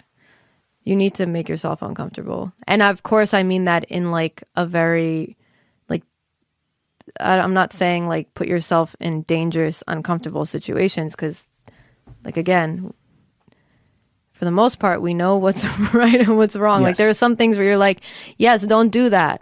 But I mean, like, in a very, like, motivating way. Like, for example, like me singing in the subways. Would someone consider that the most comfortable thing? No. You know? But it's like, you have to be uncomfortable to grow. And, like, I don't really find it that uncomfortable, but I've also been doing it enough that, like, I'm just used to it. But someone else would be like, oh my God, that's so uncomfortable. Like, I'm scared. Like, that's scary. Well, yeah, okay, you should be a little scared. I mean, bring someone with you. Don't be unaware of your surroundings and don't think that you're like invincible. Like, be careful with the things you do and be mindful. But like, yeah, I think that you have to do things that you're scared of, and you have to be a little uncomfortable in order to grow and like learn and be like, no, maybe it was a mistake, but well, it led to something else, or I learned this, I learned that. Like, you have to start somewhere to learn. Yeah, completely agree. But let's start talking about the singing, because we've been referring back to it. We talked about it at the very beginning and how I found you before you ever even got connected with me, which was cool. But when did you start singing at all? I mean, is this something, were you doing it growing up in an Orthodox Jewish household and you could always do it? Or was it like you kind of discovered it after you started going to public school and other people would sing and you tried doing it? I've been doing it forever, just in different ways. So like, ever since I was a kid, I was singing or humming or like very musical. I always just like loved to sing. So that was very natural and very much a part of me. I didn't really perform when I was younger, growing up religious and everything. It wasn't something that I did that I really like nourished, I guess, but it was something that I could always do. Like, I'd be at like my friend's house and I'd be like just singing and like having fun, but I didn't understand like what I was doing, if that makes sense. I just loved to do it. It wasn't until I, started to get older, and then my brother is a singer as well, and he plays guitar and he's a songwriter, so he started really like bringing me along in certain situations. Like, he'll be like, I'm doing this, you're gonna come sing with me. And so then I started like singing with him. Like, my first performance actually was when I was like about 11 or 12 at my cousin's bar mitzvah. And someone, I think it was probably my brothers, like told the DJ, like, you have to let her sing. She can sing. Like, let her sing. And I was like so little, and like, I was just like, but I always had this no fear mentality kind of thing, I think, where if someone like asked me to sing, I'd be like, okay, sure. I didn't understand. So I'm like, all right. And then that was my first like real like public performance, I guess. I just sang a cappella. Like, I just stood there and sang Alicia Keys' Fallen. So what kind of music did you have like access to growing up? Did you listen like all the same things that were on the radio, or like? Not really. But once I did start listening to things, it stayed in my mind very quickly. I learned very quick. So like, once like my brothers started, listening to different music, I feel like they really exposed me to a lot of things like rap and Disturbed and like Rammstein, like all these different, and what? Oh my God, what's his name? I just forgot the name of the person I was thinking of, but that's fine. But yeah, Eminem wasn't the one I forgot, but Eminem, and I remember I was obsessed with Christina Aguilera. Like my mom started where's like she gone? I love her voice. My first email was Mini Aguilera 05. All right, so just that'll tell you that much. Fangirl. I loved her, but it was more because I loved singing her stuff, and I would literally like imitate everything she would do. I would do like her background and her melody, like like do everything all at once. And so I think at first I there wasn't that much music. It was more like just like Jewish music as far as I can remember. But once things kind of started to change, there was more like my mom is the one that like played Christina Aguilera. I remember she was playing like the Stripped album. Yeah. Fighter. And like it just, and the Alicia Keys, like that was like some of the first some of the first people that I really like took to was like Alicia Keys, Christina Aguilera. Who else? I don't know. Those were definitely like the top two for sure that I started hearing, and then just like singing. Because like my videos from when I was younger be like me singing Alicia Keys or like Christina Aguilera. Or even Whitney Houston and stuff like that. Oh, legend. That's her up there. I know. I love that picture. A lot of people don't know that's her when they first look because she's so young. Well, I looked at it and I was like, that has to be Whitney. Yeah. But I just didn't. I didn't say anything. So I was right. So cool. You were right. I was right. Yeah.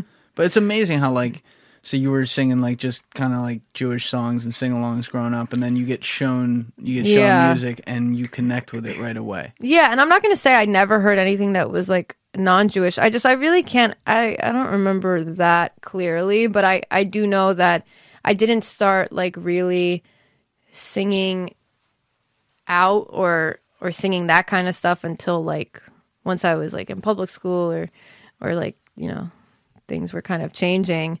But that was my first performance, was at my cousin's bar mitzvah, and I sang a cappella. I just sang Alicia Keys' Fallen. And you were already in public school at that point? Yeah, I was in public school. How old were you again? I was like 12. 12. Okay. I think I was like 12. No, when you went to public school. Sorry. Oh, how old are you in 4th or 5th grade? 8 or 9. Oh, yeah, so maybe I was like 9 or 10. So, yeah, that's the other thing. Like, I left pretty early on in my life, but, I mean, I still, like, clearly remember things, and it's still enough for me to like understand the difference, but there was definitely like a shift like at like 10 or 11, something around that. Yeah, when you went out into public school. Yeah, and started seeing things. Yeah, and then so that was like my first performance, and then my brother definitely started to give me more work. I'll put it that way. He was always writing, and he'd be like, come, we're going to perform here. We're going to do this. You're doing the talent show with me. And like, he would make me like, I won't say he would make me. It's not like he would like force me. But of course I would have my moments like, oh, and he's like, no, you're going to do this. And then he would make me practice with him a lot. So I definitely give him a lot of props for that, because I think he definitely like nourished it a bit when I was younger, and like kind of instilled like that commitment in me, like to be like, you're gonna practice, or no, sing it like this, come on, sing it with soul. Like he would like say like things. A coach in a lot of ways too. Yeah, in a sense, like. And then so I would do different shows with him, and I would sing his originals with him, and like, so I definitely got a lot of like practice with that. And then yeah, and it was always something I would do. Like I was just always, no matter where I was, it was like, sometimes it was kind of almost like, not a bad thing, but it was something where people would be like, do you ever stop singing? You sing all the time. Like it kind of, there were times where it felt like it wasn't a good thing, because people would, say things that seemed like rude or like judgmental or something, or made it seem like I should stop. But I never did. And never will. But yeah, and it was just kind of like a process. So I did a lot of that. I think I took lessons for like 2 or maybe like 3 or 4 weeks, not very long, when I was in high school or middle school. I really can't remember. And then I did like talent shows. I was always in choir. And then I went to college and I got my degree in music, and I ended up doing a whole 4-year program of, being classically trained and learning opera and everything. So, and then after that, then I started writing more and just, kept. When did you start performing. writing for the first time? When I started writing I think in college, like throughout college, I started attempting to write more, because before that, I never knew what it meant to read music. Like, I didn't know what, like, music is like another language, first of all. Yeah, absolutely. Like, legit is another language. It's not just something you look at and you're like, oh yeah, that makes sense. Like, you actually have to understand like what it's saying. The one thing about that, I agree completely. It is another language. The weird thing about this language of music to me though, is that unlike other languages where maybe you can vaguely understand by cues the topics of what people are saying if you don't really speak the language, outside of that, you don't really know what's going on. With music though, and I tell people I've never Googled this to make sure, because I kind of want to believe this one in particular. But people have said before that Frank Sinatra couldn't read a note of music. Yeah, couldn't read a single one in his life.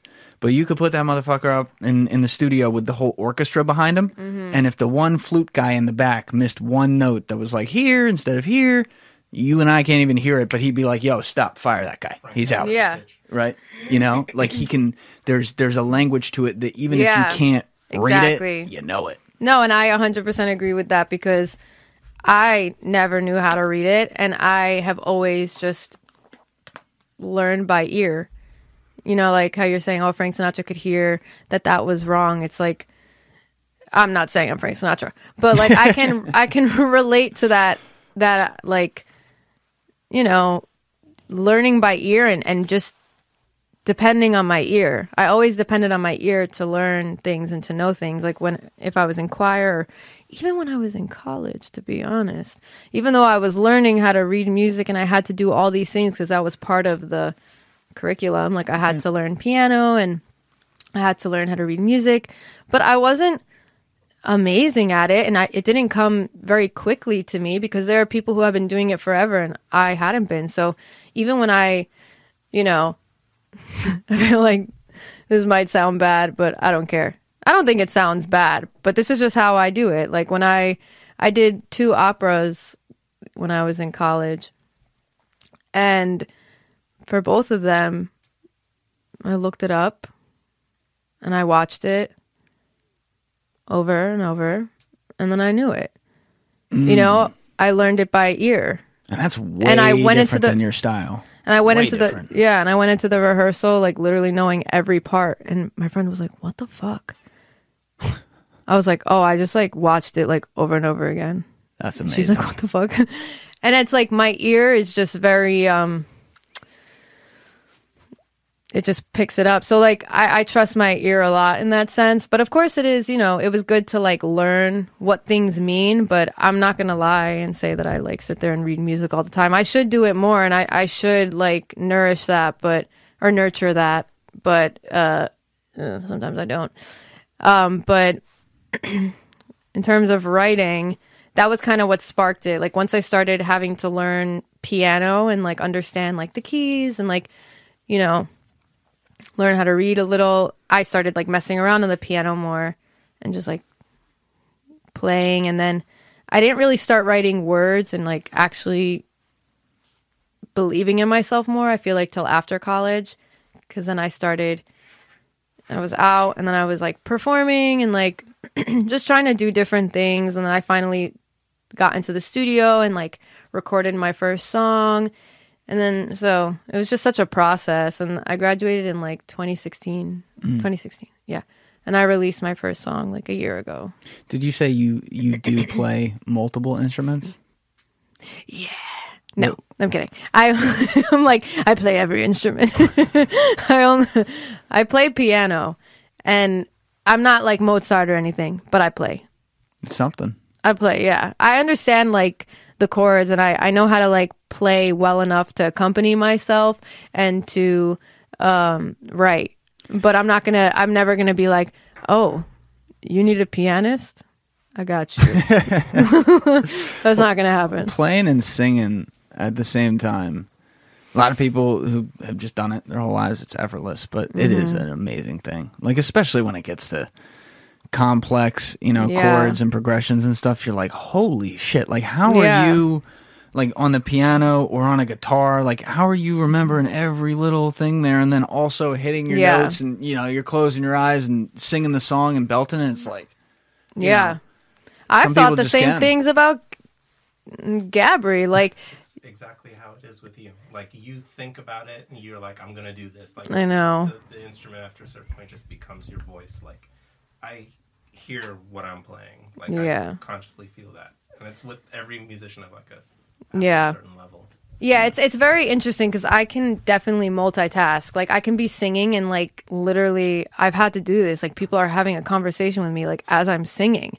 And I'm like, singing and I'm having a conversation at the same time. And I don't lose my place. And I'm, like, I'm multitasking. But it's, like, I've thought the same thing about Gabri because I remember that one time we were doing this gig and he was literally playing and this woman was, like, talking to him and, like, telling him all this stuff and he's like okay and he's like I'm like looking at him and I'm like, Jesus, what the fuck? He's over there riffing Freebird, like, yeah, no, totally right. Yeah, like taking down her number and like like like well yeah, no, it's fine. It was like a good like minute conversation and I'm like, but he didn't it was fine. I was like, yeah, but it's kind of like a reflection, I guess, of like what we do.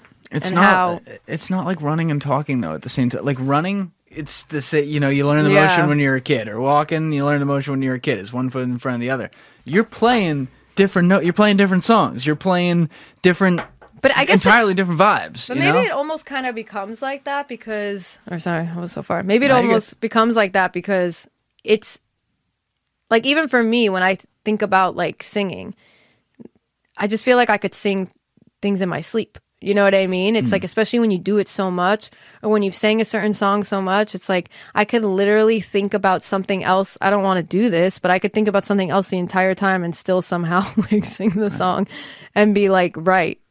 But I'm literally not even thinking about it. Like, I don't do that, but I could. You do it when you do something over and over again, though. Like, and you said you sang out loud all the time. Like, just walking around and stuff. It's your whole life. And if I needed to, if I'm like singing, but I need to do something, I need to fix something or multitask, like I can do that and get it done at the same time. Because my brain just doesn't, I don't know, it like doesn't differentiate it. It's just like, it's the same thing.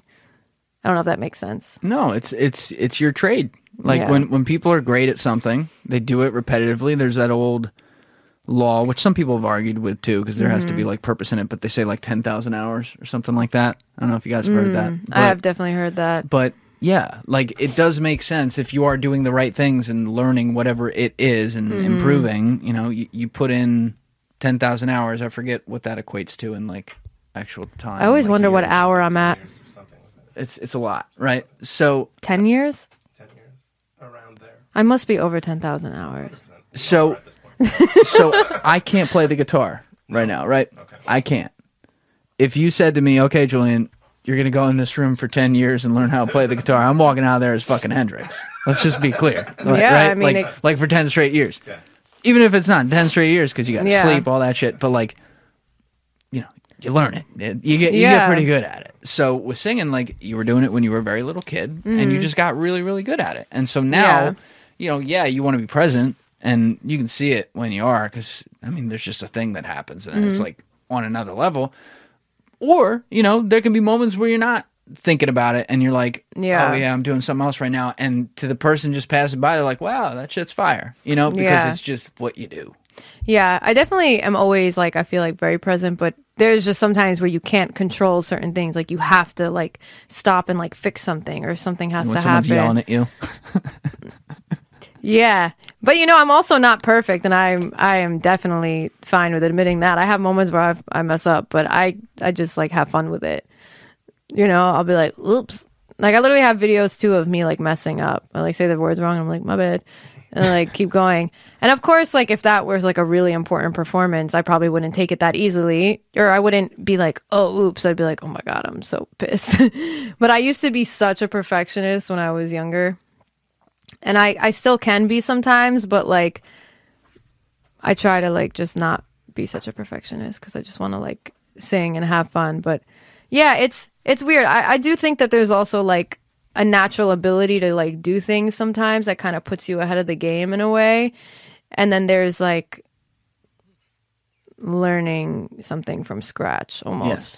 Like I would say that I believe that I always had a natural ability to sing. But and then I've worked on it. Even with that, I've worked on it and I've trained and I've like taken it very seriously, and I sing all the time. So it's like you become like one with your voice, you know? And then the same with like an instrument, you become like one with your guitar or your sax or whatever you play. And I'm a big believer that like you were saying, like someone could sit down and learn. I mean, singing is one of those things that I think like everyone could like take lessons and get better and learn. Like I don't know how you're going to sound, but like at the same time, I'm not going to be the one that's going to tell you you're bad. Well, I don't believe in that. Like I don't really think that's like fair. You know? I think we all have different voices. I don't know how I just got to that. You're talking in the context of just singing. Well, really, I guess everything. Because, like, I don't know. Like, there's just too much out there to think that there's one way to do it.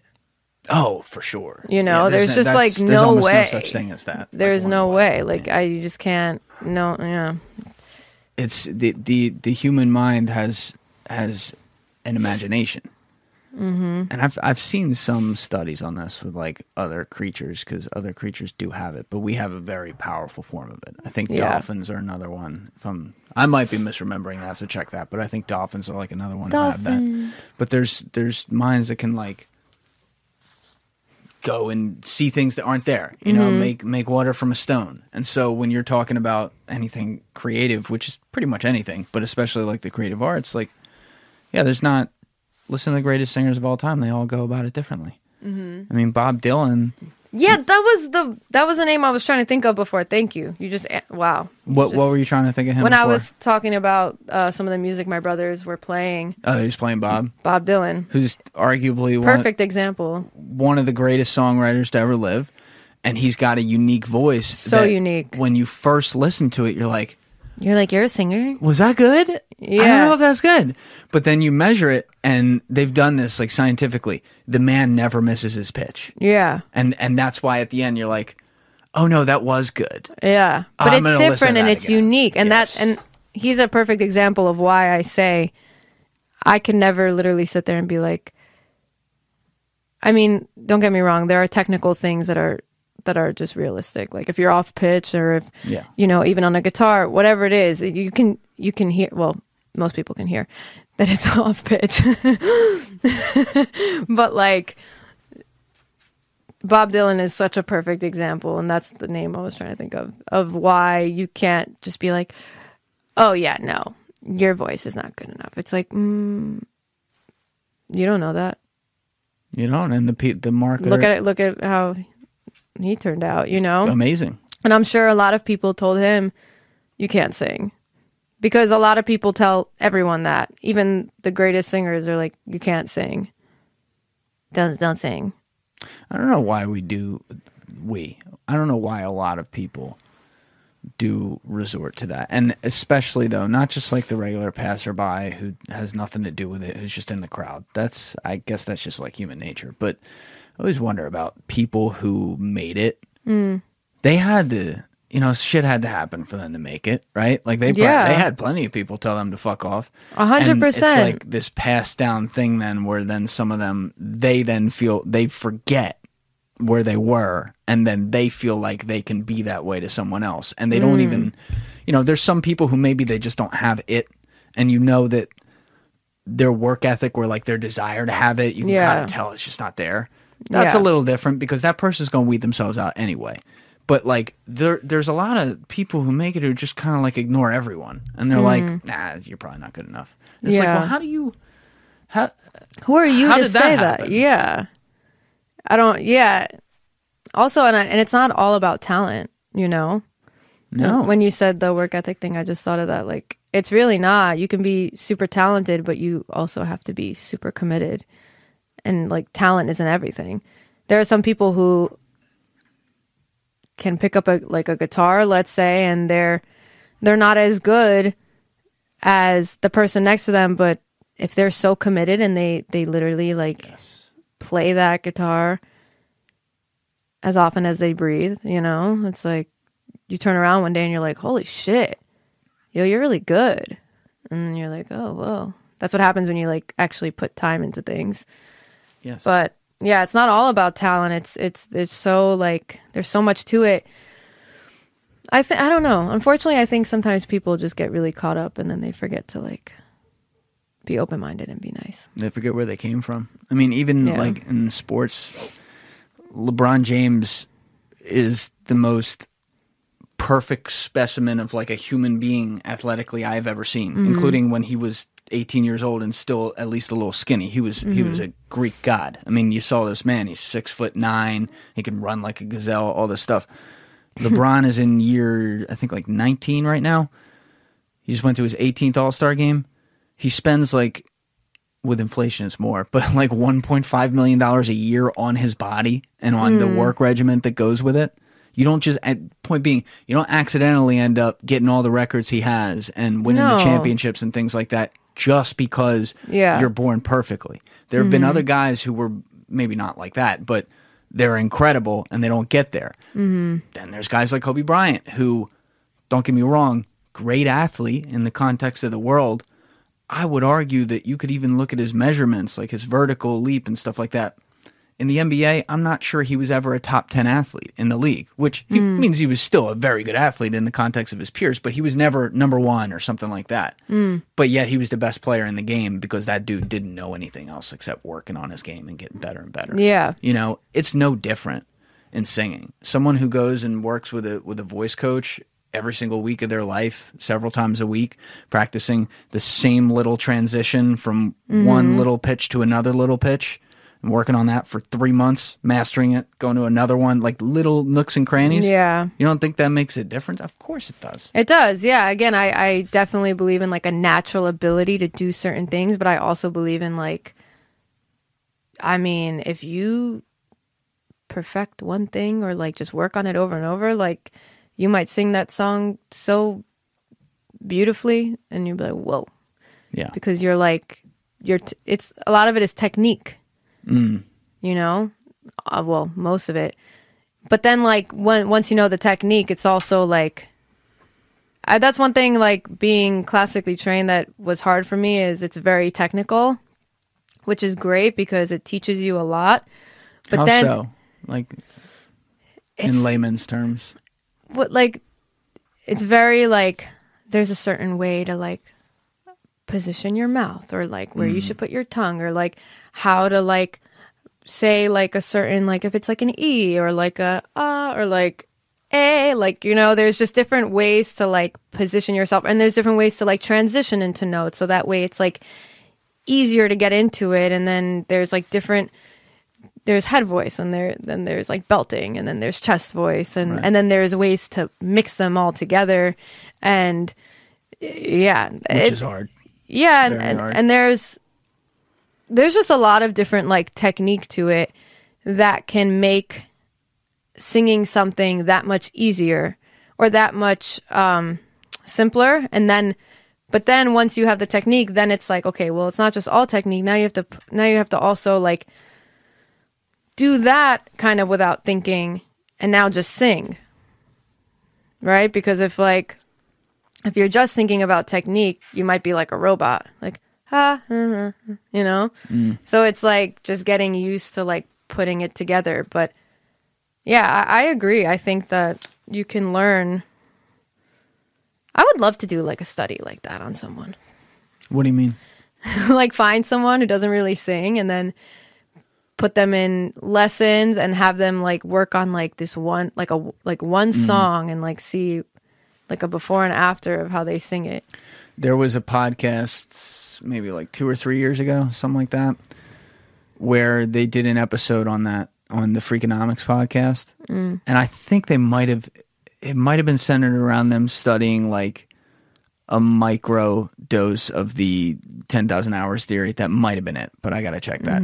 But they had like a regular 45-year-old woman who had always wanted to sing but had no clue how to do it. Yeah. Learned to sing, and like she put in that specific time amount throughout the week, and then she was able to sing at the end because they played it. And I'm like, wow. Yeah. I don't know how, like, I really don't know because I've never like really seen someone in that position, but I definitely do think there is, again, a very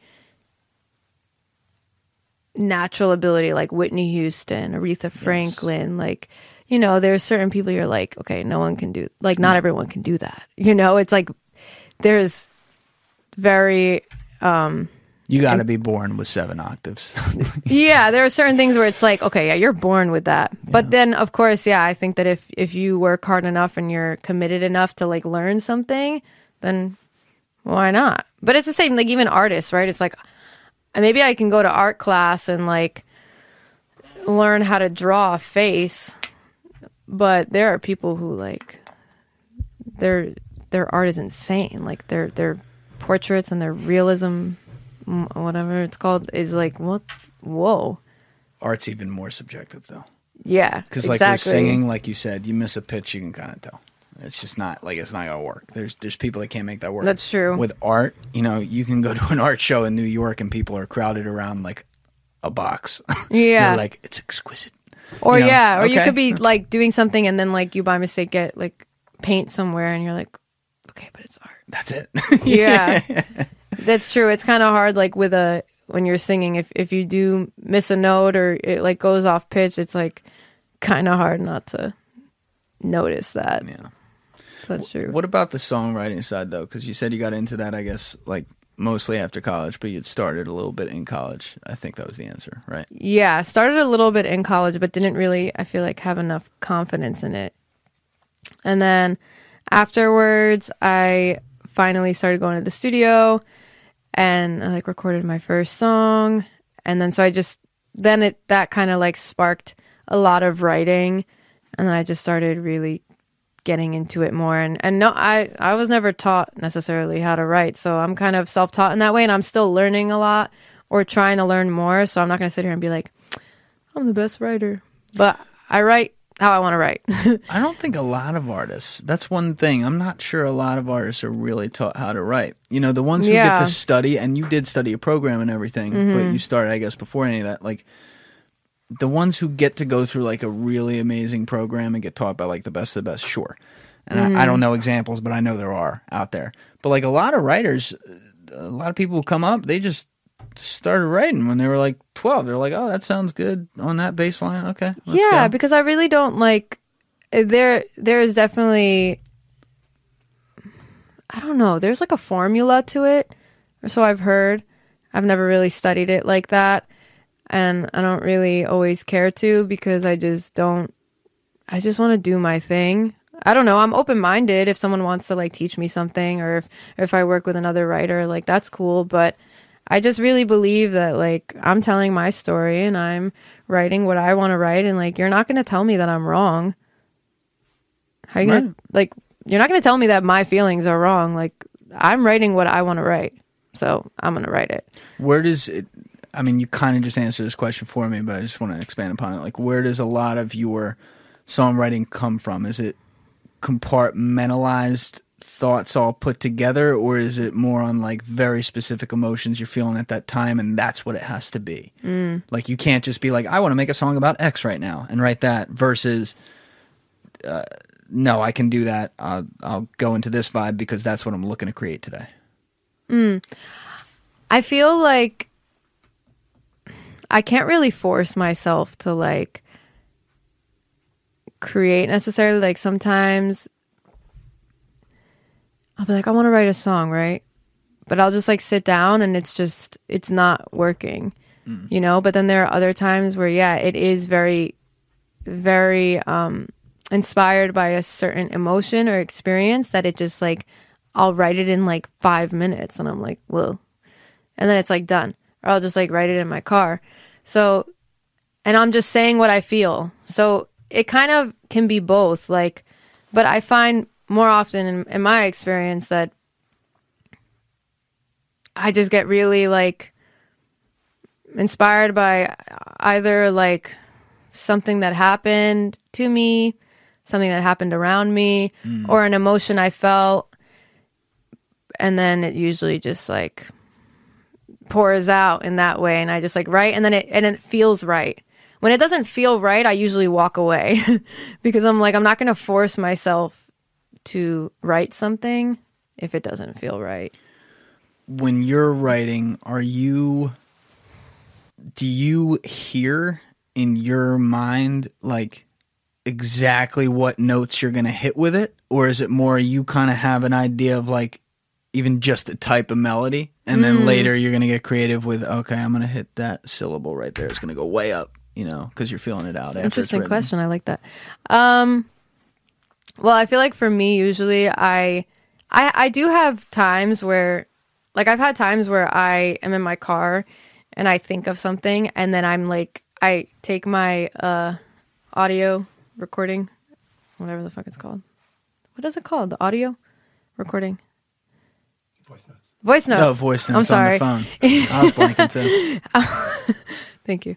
And I'll like sing into it and I'll end up like writing most of it or all of it. And then I'll go home and then I'll like figure out whatever chords I was doing. But usually I'll be at my piano and I will just like start playing things or playing around with chords. And then I don't really, my voice just like does what it does, if that makes sense. I don't really think about it too much. I just kind of like let it do what feels right. But there are moments where I'm like, okay, well, I want to find like I do have those moments where I'm like, yeah, I'll go up here. But I don't feel like it's that calculated in my head. It's just like kind of like whatever feels right. And then sometimes I'll mess with it just to be like, you know, because you still want to have that sense of like, all right, this is going to be a big bridge or I'm going to go really high here. But then also sometimes you just like don't, or me, I'm like, I don't care. It just feels right. It feels right. This is what I want to say. I think when people think of this from the outside, you know, like someone who doesn't write music, of course they see the final product and they like it or they don't. Chances are they like it if they're looking into it and wondering how you did it. But like the path to get there, yeah, sometimes, as you said, one will just come together in 5 minutes where it's like, for whatever reason, it's a simpler melody or like the words are just there or you're in that flow state and everything hits and that happens. But like a lot of these processes, and even on those, when you go back to perfect it, it's like you're going bar by bar and you're almost like, to equate it to painting something, imagine you could be doing a painting, but you could also backspace. You see what I'm saying? Like, meaning it didn't matter if you took this stroke right here, you could come back and redo that stroke, which they can. Great artists can do that, but I'm saying like they don't want to be doing that all the time. In this case, you are getting to do that because you're like, well, wait a second, hold on, the end didn't sound right because that one in the middle right there, let's go back and rewrite that part, and then it's kind of like it can be like a domino, and now you're like, oh, but then we're going to do this to follow that up, and then the song can even change by the end, and now voila, you have it. Honestly, sometimes I'm thinking about like certain songs I've written and like I feel like in a way I blank out sometimes and I just write it, if that makes sense. Yeah. Like I'll be like, I don't even know why I thought of that. It just felt right. And then it just came out of my mouth and then I was like, okay, cool.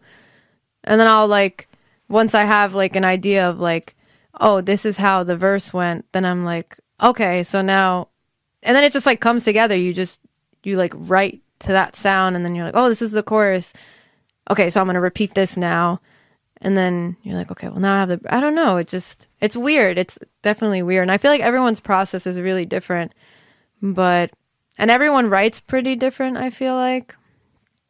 But I enjoy it. I think it's fun. I don't know if you said this, I might have missed this, but do you plan on like when you're going to sit down to write, or is it all just strictly, no, I'm feeling it, let's go hit it right now? It's usually I'm feeling it, let's go hit it right now. I can't really plan it. It's like, I can try, you know, I do try to like, okay, sit down and do it.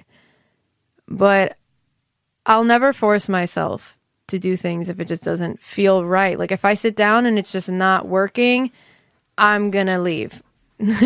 And I don't know, sometimes maybe if you sit there long enough it will come to you, but I just have found in my experience that like when I know when it's the right time, like when it feels right, and I sit down at my piano and I start to like say something or write something, and then it just like I write it so quickly and it all comes together, and I was like, huh, cool, that felt good.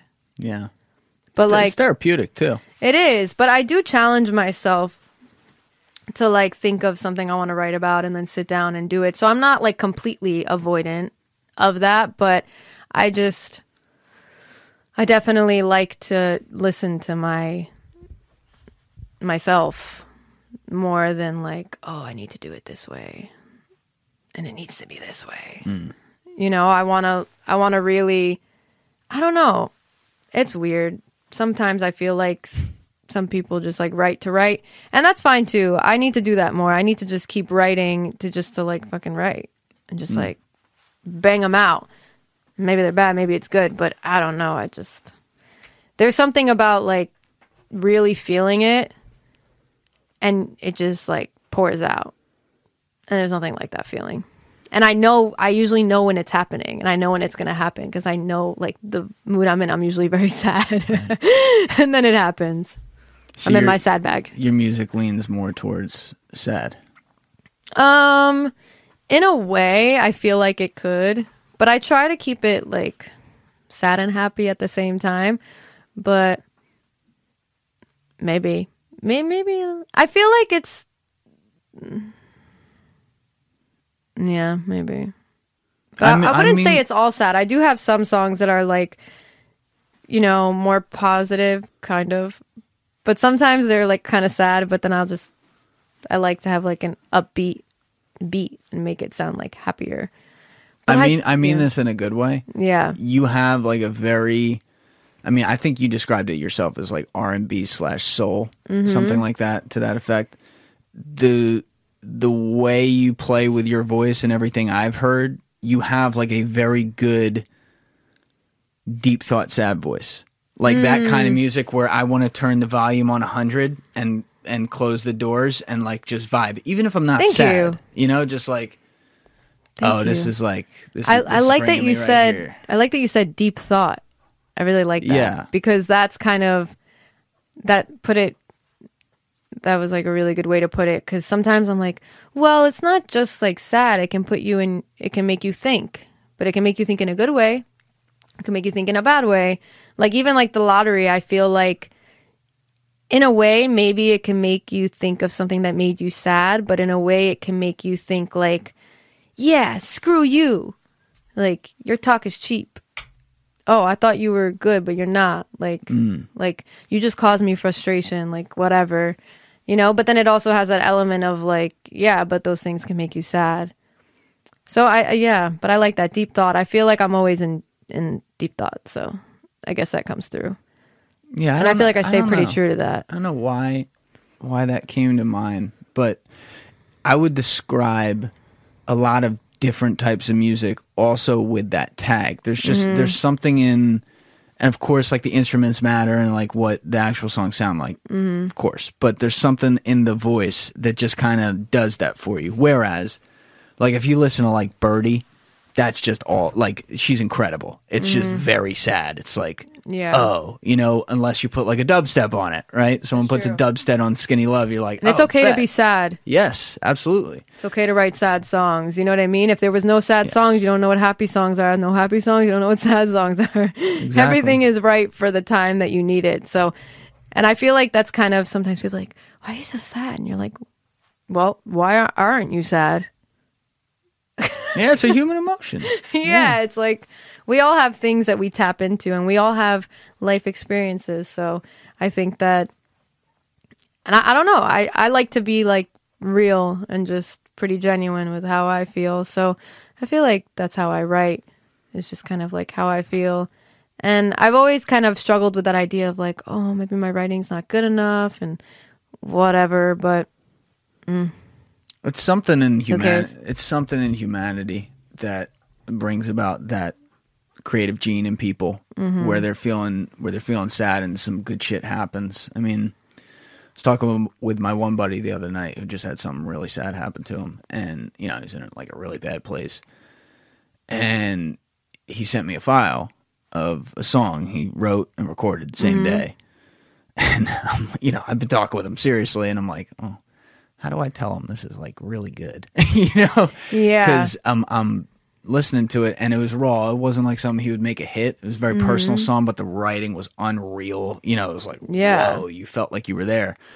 And I was texting with him. I said, you know, I want to say this the right way. In all seriousness, as a side note, I'm very sorry you're going through this, but goddamn, are we going to get some great music from it? And he was like, no, you're right. It's the artist curse. You know, there's something about it. It's 100% true. Like if you really tap into that emotion, that's at least for me, that's where it sparks from. And I feel like if you listen to a lot of songs, like if you really listen to the words, they're not all that happy. They might just have like a happy beat behind it, and then you're like kind of tricked, but they're pretty sad. Not all, but a good amount. And I feel like that's just right about that. Yeah, a lot of them, because that's just where I feel like a lot of inspiration comes from, is going through.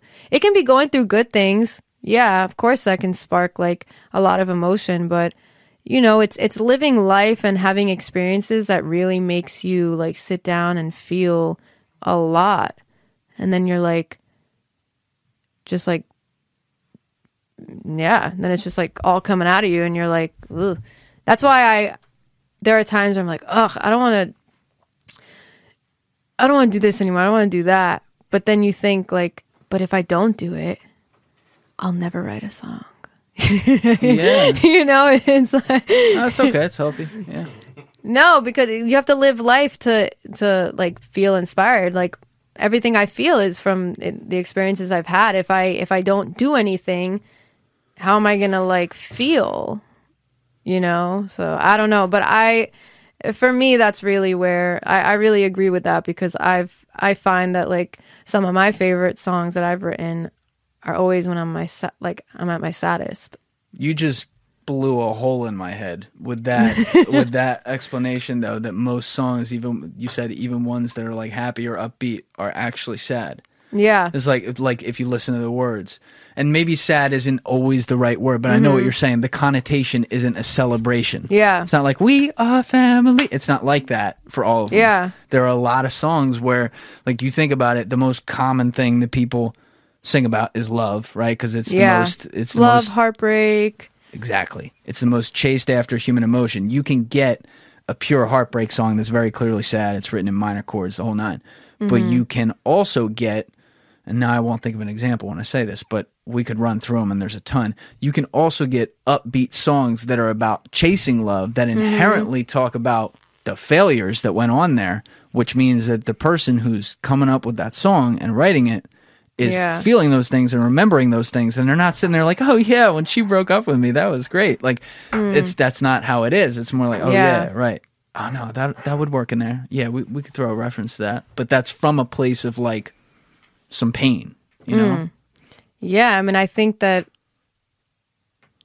I don't know, I feel like creating something from pain is when like I feel like it's really felt, you know, because we all have pain and everyone has like different levels to it, I'm sure, and there's just everyone's going through different things, and we're all going through things, and nobody is like new to that, no matter where you're living or how you're raised, or it doesn't matter. Like we're all going through something and we all have pain. So I think when you can like tap into that and make someone feel less lonely. That's what really like does the trick, I guess, because you can like be like, oh my God, I really relate to that. Oh my God, they took the words right out of my mouth. I'm not the only one that feels this way. Oh shit. Okay, I'm not alone. You know? So I think that's why it's important to be honest and like, yeah, be fucking sad, because people need to know that like it's okay to feel these things and you're not the only one that feels it, right? If like everyone's too happy all the time, you're like ignoring that it's okay to not be happy all the time. Yeah, it goes right back to what we've been saying. Makes life have a point. Yeah. The key is to not be sad all the time. That's tough for some people. Yeah, you know, depending on true. what their experience is or what's going on in their life. That's true. But the other part of that is there are a lot of artists who are inherently sad people who get their... I feel like most artists are pretty sad. Yeah, probably way, more. Sometimes. Probably more. I think because there's also... we think so much. Yes, exactly. That's it. You're thinking about all these other people. And like if you start thinking about all the bad you see around him or see around yourself, and also like the bad in your own life, and you stay in those thoughts and you're creating in those thoughts, it's that process over and over again. Like why'd Kurt kill himself? When that dude, just like that, when he was holding a guitar and lighting a cigarette, he was in his zone, feeling great. But then like when he stepped out of that and everyone's like, oh, Kurt Cobain, he didn't want that. He wanted, you know, there was something, he's like, what are all you people doing? Like, what's wrong with me? Yeah, that's a whole other level to it. Yeah. It's crazy. And then it ends, in that case, it ends in tragedy. You hate seeing that, but it's a real thing. I talk about the Robin Williams one. I mentioned that a few times on this podcast, but like that guy lived to make everyone else laugh. Everyone else smile. He was so talented, but he was hilarious. Just like in nature, he's quick-witted, the whole nine. And then he starts going through something on his end, and I guess he got diagnosed with Parkinson's or something. Didn't tell anyone. And he was sad, and you know, he didn't go to anyone else to help him because it was like, in his mind, he's like, well, now I'm not going to be able to make people laugh. That was my drug to deal with my own pain. You know, and it's crazy to think about, because you picture most Robin Williams movies, there are some exceptions, you picture like this really happy-go-lucky dude, which is a movie, you know, it's not real life, but then you'd see him talk in public and he seemed great. You hear about people who were friends with him or, you know, hung out with him at the comedy clubs and whatever, and like he was happy. Right? Yeah, but was he? What people show isn't everything. And anyone can put on a good show. Yes. Anyone can perform, you know, but that doesn't mean like that's how they truly feel. And I don't know, those are really great examples of how you just need to like be grateful and be happy with where you are. At least for me, like I remember when Chester Bennington, Linkin Park, when he passed, I was like, whoa.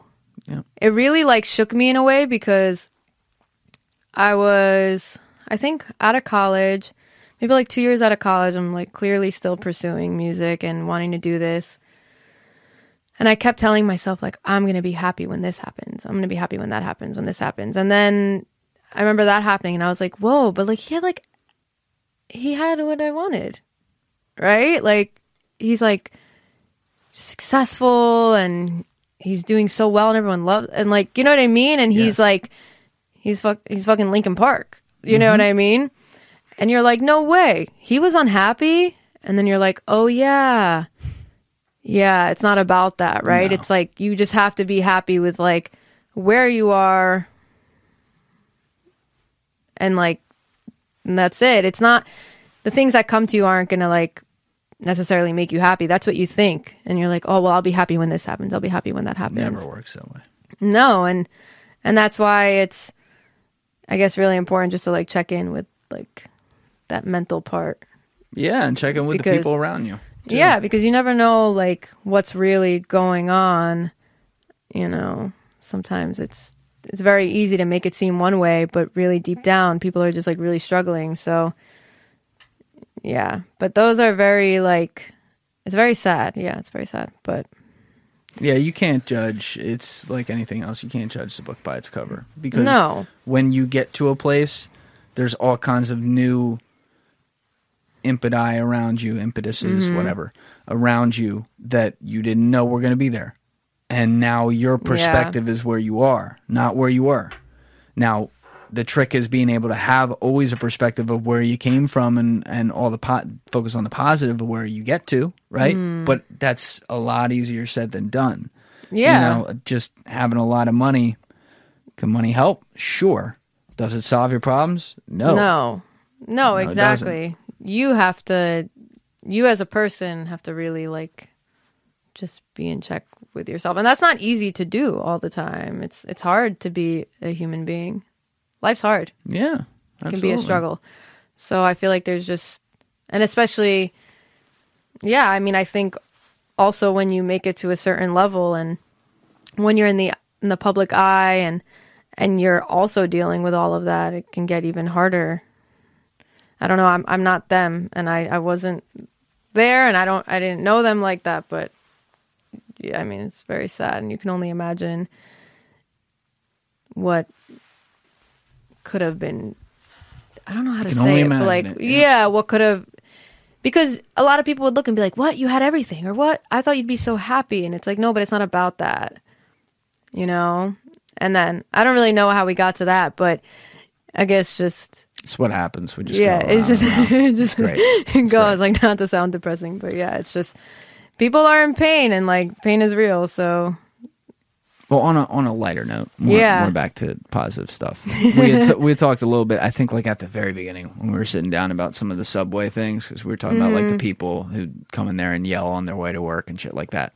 Yeah. But how long have you been doing that? And you talked about the whole like comfort and discomfort thing. You got to do things that make you uncomfortable. So I know that's part of it, but like, were you thinking, oh, this is a good opportunity to get noticed just because I can make videos of this stuff and put it online? Or was it just like, fuck it, I want to do that? Well, I've been busking now, I think for like 3 years. You've been what? Or busking. I call it busking. What the fuck is that? Busking is like what I do. It's like the act of like performing on the street and whatnot for tips. Is that a real word? Yeah, buskers. That's a real word? Yep. And I haven't known this? You're talking to one right now. Busker. A busker. I'm a busker. Are you fucking with me? No, I swear. This is real. It's so a if real I say thing. this in the future, it's 100% a real thing. If you look it up, you'll. All right, we'll look it up. You'll see. So anyway, I'm sorry. You started busking. So I've been doing that for like, I would say like over 3 years now, and it's for a lot of reasons. I mean, for one, I always say that if no one's gonna give me a stage, I'm gonna make my own stage. So that's one right there. That if I don't have it, I'm gonna create it. I'm not gonna say, oh, but I don't have somewhere to sing. I'm gonna find somewhere to sing. You know what I mean? And yes, it is strategic because I'm seeing hundreds of people from all over the world, not just from the city. I mean, there's like people who are visiting and they're walking by me. So it's like one of the best marketing tools, I guess, that I could do. Absolutely. And like me with my sign, like that's just me marketing myself. But also, it's really fun to like connect with people and just to sing. And like, as much as, you know, I've gotten the hate, which doesn't happen that often, it doesn't outweigh how many amazing responses I've had. Like people who dance or who get emotional or who tell me like, wow, like you're singing the exact song I needed to hear. Or like, oh my God, I just had the worst day and you just made me feel so much better. Can I give you a hug? Or just like, oh, I'm so happy you're here. Or like, this is so refreshing. Or like, oh, I really needed this. I felt so depressed. Like these are real things I've heard, you know, like it's not like I'm just making it up. And it's something that fulfills me because I don't feel like I was just given this talent, if as one would call it, talent or whatever, just to like sit in my room and sing to myself. I'm actually kind of a shy person. Like, I'm really not even that, like, I can be pretty intense, but like, I'm a little more like introverted. It's very hard for me to talk. I get nervous talking. So even stuff like this is like, I'm like, oh my God, I feel like what I just said was weird. Or I feel like I'm talking too much. Like, what am I saying? But, and like, when I'm not singing, it's like, I'm like, blah, blah, I'm like fumble on my words. But like, when I'm singing, it's like a different person. I'm just like, I feel like I'm like there to like do my job. Like, right. I'm supposed to do that. Like, there's something, like, that's what I'm supposed to do. You know, so so there's a lot of reasons why I do it, but that is definitely a big reason, is because I'm all about energy, and I believe in energy, and there's nothing like going out there and just like giving my energy and then being able to affect someone in any way. I feel like I did my job, and I feel like I am using my gift or whatever for the right reasons. Like, I'm just trying to put out good vibes or put out good energy, and like, I don't know, in a way also like maybe help other singers or people who want to do this realize that they can, like, don't listen to anyone and just like do it. You know what I mean? Just go out there and do it. No fear. No, it's cool. And it's also, like, with your backstory, it's very cool, too. Because I imagine, sure, there's going to be someone out there, but there's probably not a lot of people, like, left Orthodox Judaism and became, like a huge star. And you're working on being on your way here. Oh, yeah. I was about to say, I'm not a huge star, but... You're working on it. It's getting there. Working on it. It's getting there. You got numbers online. I see that. Yeah, you know, I mean, and that in itself is, like... Again, you know, people always say it didn't happen overnight, right? Like, I've been posting videos for so long. I've been, like, always exposing myself in so many different ways. But, yeah, the busking thing and, like, singing in the subways, especially because I was doing it before the pandemic. But when I started going back out... When did you get to go back out? I started going back... Well, at first, I was going back out into, like, the parks. And like in like Jersey, because I'll do that too. But when I started going back into the subway, it was like, let's say December or January. It was right when I released the lottery. And part of me going back... 2021? 2021, yeah. 2020. My bad. 2020. I lied. December, January 2020 into 2021 though. Yeah. Okay, yeah. And part of me doing that was... for a lot of the reasons I just said. But yeah, I was like, oh, I just released the lottery. I need to like go out and like market myself and sing and show myself. And it was just amazing, the response, because I think people were so tired of not like hearing music and not being around people and feeling connection. And it was just still so like weird around that time that I even was like, I don't even know if I should go. I feel like people are going to judge me, but I was like, whatever. Were there a lot of other people out there? Like a lot of other performers starting to come back? Not really. See, I feel like it was pretty quiet. It was definitely quieter than it used to be. There were people, but I feel like it was definitely, because like Music Under New York, which is like a whole thing they do, it's like an audition based program where you... What is that? It's called Music Under New York, Muni, M-U-N-Y. Okay. If you ever see someone with like a flag in the subways, it says Muni, that means they're part of Music Under New York, which means they auditioned, and then they're given the right to like, they're given like time slots to go to a spot. Oh, and like a specific spot. Yeah. So if like I'm out there and someone comes up to me and they're like, hey, I have this spot at 4:00, and they show me like their schedule, then I have to give it to them because technically like it's their spot. They got it. Yeah. Can you just sing anywhere? Can you just set up anywhere? I never asked that. Like how that Not works. really. I mean, there's kind of like loopholes to it, but I don't reveal all my secrets. It's a part of the culture though, which is, I would think anyone could do it. You kind of learn as you go, but there are definitely like in the subways where I usually am, it's called the mezzanine, like that. You should be fine there as long as no one like complains or something, you know? And during COVID, that could have been more that happened to me once, and I was like, what the fuck? But it's because it was like during COVID, and I guess someone complained. But usually you should be fine there. But then there are just some spots that are like, if someone turns a blind eye, you're fine. But if they do tell you to leave, you have to leave. So it really just depends like who's around.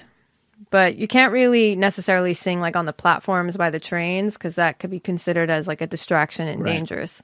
So I've gotten away with it, but you're not supposed to do it. So it just really depends. But are there more people out there now doing it again?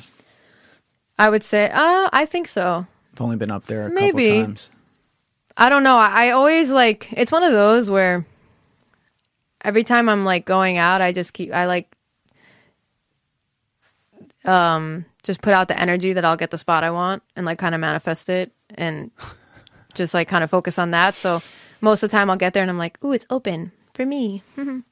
So, but I do think people are out. I guess I just try not to think that they're there because then if I do that, they'll be there and then they'll have my spot. I see how you're thinking about it differently. I think. No, I understand because you got to do it. Obviously, you have to think like that. But the last time I had been in New York before the pandemic was like a week before, and I'll never forget it.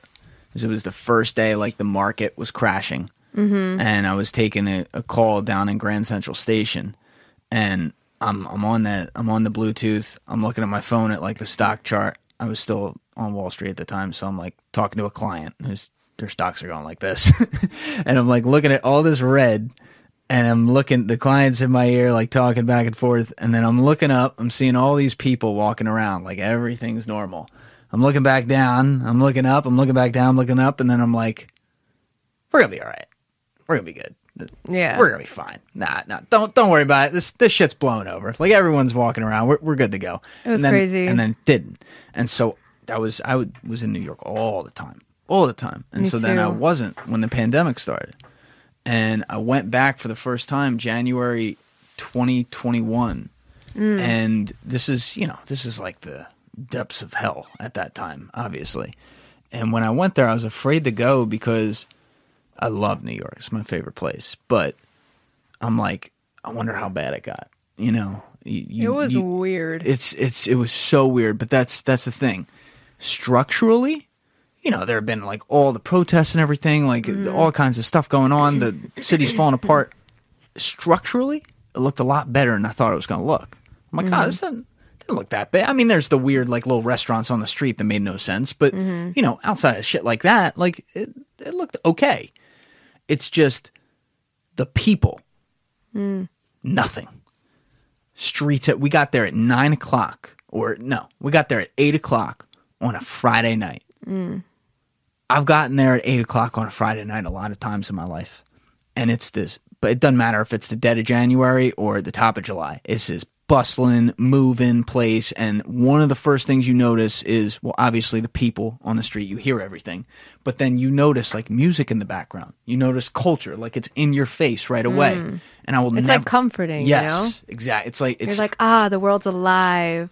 Exactly. It's like this background, like almost like it's like it makes it home. You know what I mean? And we get off, we hop in an Uber from Madison Square Garden, we go down to Lower East Side where there's always shit going on, And I get out of the car because we're like 6 blocks away. He's like, we'll get out here. And I get out and we start walking. And I was just like, I said to Brady, I'm like, yo, stop. Nothing. And then we walked like maybe 3 blocks. And then I heard from like some restaurant that wasn't even open. Some dude, like I guess some old Italian guy. He must have been 2.5 blocks away. Way down. You would never hear this. I hear some guy playing like the I don't know if it was a guitar, but it's like the other thing. You would know what it's called. But the thing they play in like Italy. And he's literally playing like the mandolin. Yeah, that's it. That's what it is. So I knew you'd figure that out.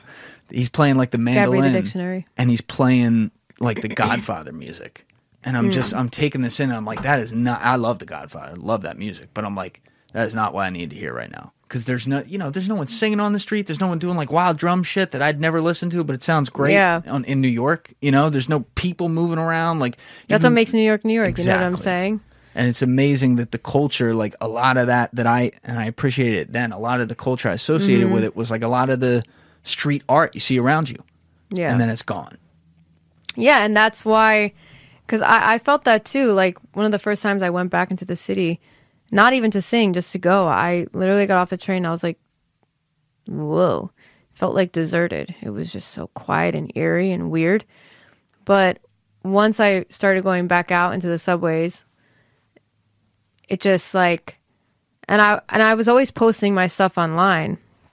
But I think that, you know, around that time, the videos really started to like hit because everyone was just like missing music and like energy and real life. And it was kind of like, I don't know, you walk off the train and wow, finally someone's singing. Yeah. Or like, oh my God, someone's out. People are doing things. Like I feel like my videos were kind of that in a sense of like, I got some like hate, like, oh, you're the reason why I can't walk into New York City.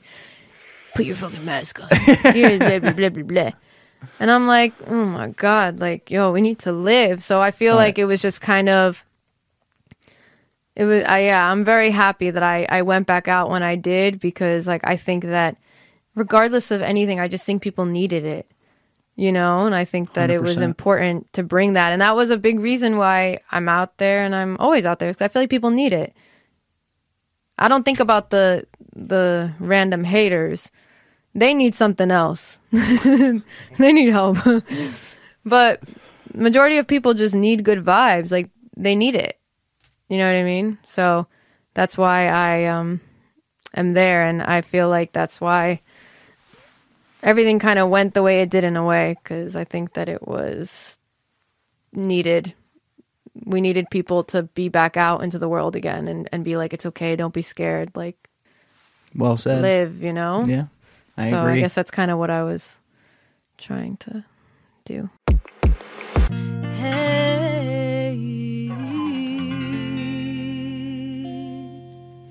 I hope to God my microphones did that justice. That was unreal.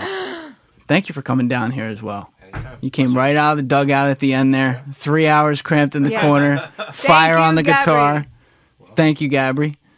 And then Nasha, those vocals were unreal. Thank you. So where can everyone get your music? Everywhere. Apple, Spotify, SoundCloud, YouTube. And how do you spell your name? Nahscha. Well, Nasha. There you go. You guys come down here and record whenever you want. I love this vibe. Thanks for having us. You guys are both awesome. So Appreciate you for coming in. Thank you. We'll do it again sometime. Absolutely. Everybody else, you know what it is. Give it a thought. Get back to it. Peace.